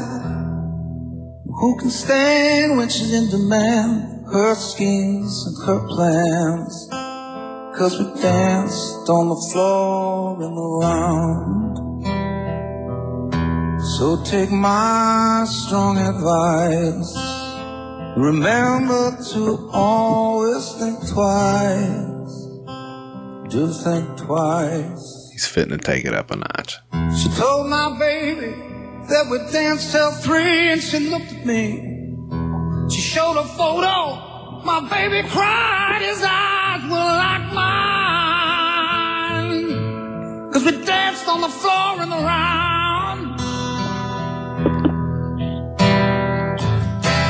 People always told me, be careful what you do. Don't go around breaking young girls' hearts. Then she stood right by me. The smell of sweet perfume. This happened much too soon. She called me to a room. Hey, Billie Jean. So that's what got me into the Unplugged Sweden set. Like, it was that and I Am the Highway. Those two songs. I was like, what the fuck? He's been playing by himself with just a guitar? And I found this whole couple albums of him doing this shit. And it's impressive. I love it. Yeah, I'm a huge, like I said, I got a wide variety of music. I'm a huge Michael Jackson fan. And it's funny that we bring him up because I just recently, yesterday, even though I've had the DVD, I downloaded the Blu-ray to watch This Is It. And, you know, I was heavily been playing MJ. I think somebody shared a picture on Facebook, and, you know, you get that, hey, I remember that song. And so, I mean, I've I mean, obviously growing up in the 80s, I mean, Michael Jackson was just, larger than life. So, but the funny thing for me is that I think because I like both artists so much that I see them as two totally, totally different songs. That song to me was haunting. It was so good. It had that haunting sort of pain that it sounded nothing like the first song, even though it's not super poppy. No. It kind of had that. The original song obviously has that vibe and the moonwalk, but this was just like a creepy song. It's supposed to be a little bit haunting. I think it was the type of song that if he never would have said the chorus, I don't think I would have knew it was Billie Jean. Right. Because it's just so you're just so on edge listening to his every word, especially when he first opens up. It's just like it's like it's like he's just opening up his soul to you, and you're just like, my God, this guy is just tormented by this person. It's like, so for me, I mean, that was fantastic. It's like I said, if he would have never said Billie Jean, I would have been like, man, what Chris Cornell song is that? It sounds so obviously sad. I would have looked at the lyrics and been like, wait a minute, that's Michael Jackson. I love it. See, man. for me, I appreciate that. I mean, maybe I'm being unfair here, but I appreciate that more than Rusty Cage by Johnny Cash. But again, that could be obviously. because Soundgarden's version was so beloved to me. Well, so was Billie Jean, but it's just so gut wrenching when he's singing. It's just, I mean, you feel bad amazing for when him. an artist can do that. That's really amazing when an artist can take a song like that, and he's not obviously not trying to make a remake or a duplicate. It's just his spin. I mean, and to make a song sound so much different is just truly, fantastic. And sometimes you hear an acoustic version and it's just a slowed down, boring version of a regular song. But I mean, that was like, wow, that was awesome. I'm happy. What? I never heard that, and I never would have heard it if you wouldn't have played it. That is really awesome. I'm gonna have to, download that and get into that. There is an album. It's called Unplugged in Sweden.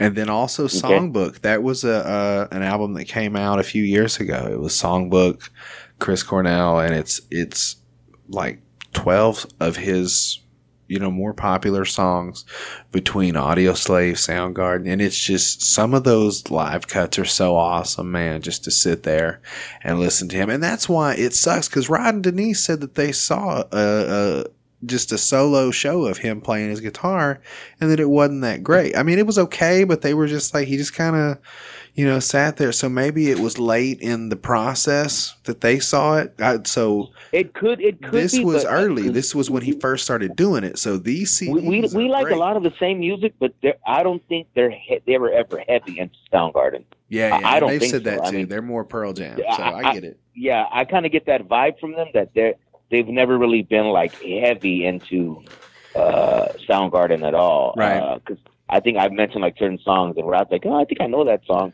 Well, if you listen to if you listen to Audioslave and you listen to that episode I did with Papa Wright a few episodes ago, we were talking about Audioslave and Tom Morello and how he is kind of the driving force of that band. Chris Cornell is a badass. Tom Morello is Audioslave. It just kind of is what it is. But the deal is, we were saying, if you really want to know what of those songs are the good songs, take the music away. And so there are about 5 or 6 songs that Cornell takes from Audioslave in those Unplugged in Sweden and the Songbook sets that he really does an awesome job just playing the guitar and singing his song. Like a Stone is one of them. Audioslave song. Yeah. In your house. And he's just playing the guitar. Original Fire. The original fire is dead and gone. And he just starts playing the shit out of his guitar. I think that version of Doesn't Remind Me is probably my favorite version of that song. Because he changes it up. Obviously, the music is different. So it's, I walk streets of Japan till I get lost, 'cause it doesn't remind me of anything. And things that I love, things that I lost, things I held sacred that I've dropped. I won't learn no more, you can bet. Don't want to learn what I need. to forget. And he starts doon doon doon, yeah, doon doon doon doon doon doon, and it's awesome, man. So you get a hand on songbook, excuse me. That's the one. If you like that, it's a whole album of him doing that. Yeah. I'll have to look into that for sure.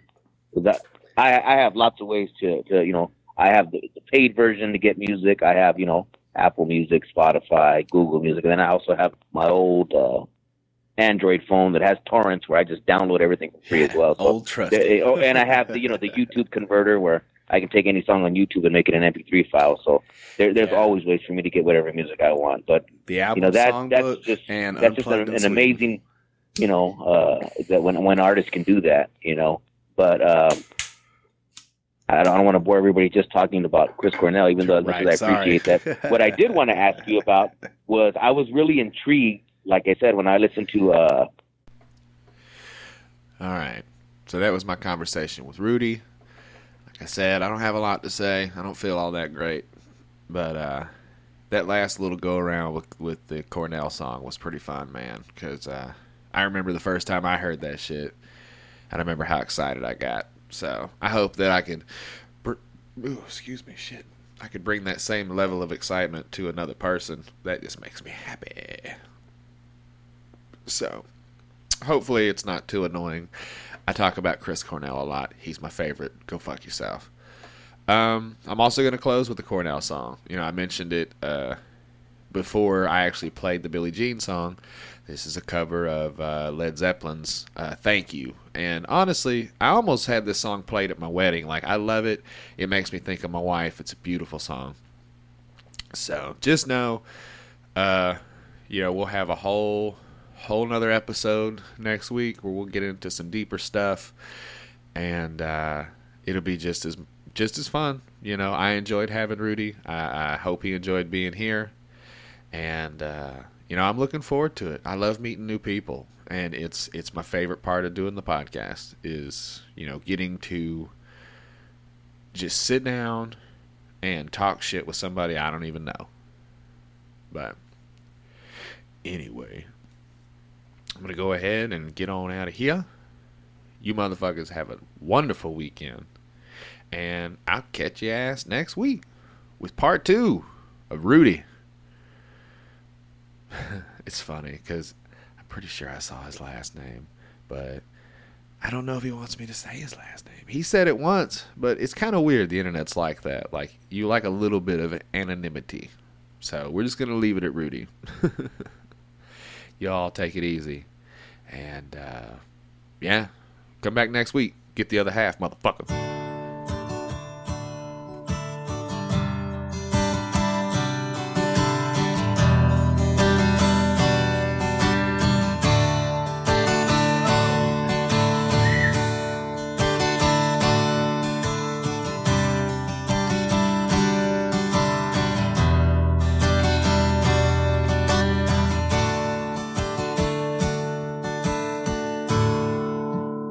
If the sun refused to shine,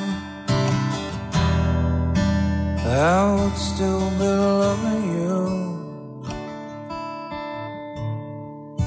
If mountains crumble to the sea, there would still be you and me. Come on, woman, I'll give you my heart. Kind of woman, nothing more.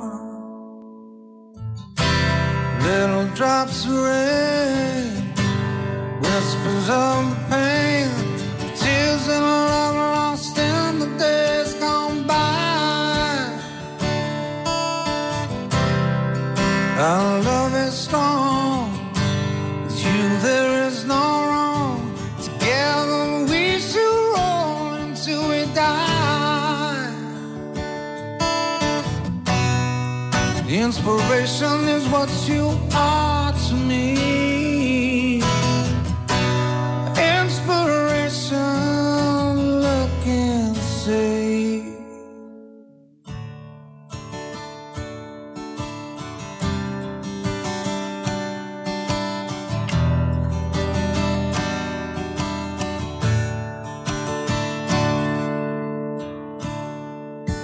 So today my world, it smiles. Your hand in mine, we walk a mile. Thanks to you, this will be done. 'Cause you to me are the only one. Happiness, no more be sad. Happiness, I am glad. Little drops of rain, whispers of pain, tears and love lost in the days gone by. Our love is strong, with you there is no wrong. Together we shall roll until we die. If the sun refused to shine, I would still be loving you. If mountains crumble to the sea,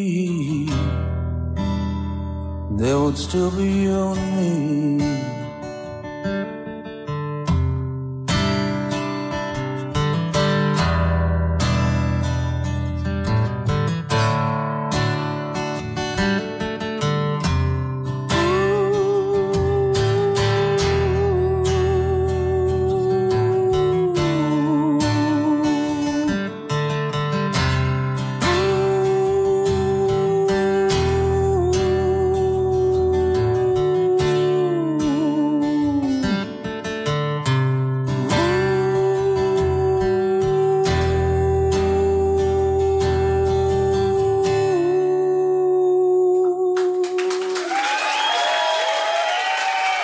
Thank you very much. Really, I appreciate it. I can't wait to come back and play a proper concert here. You guys have been great. Thank you.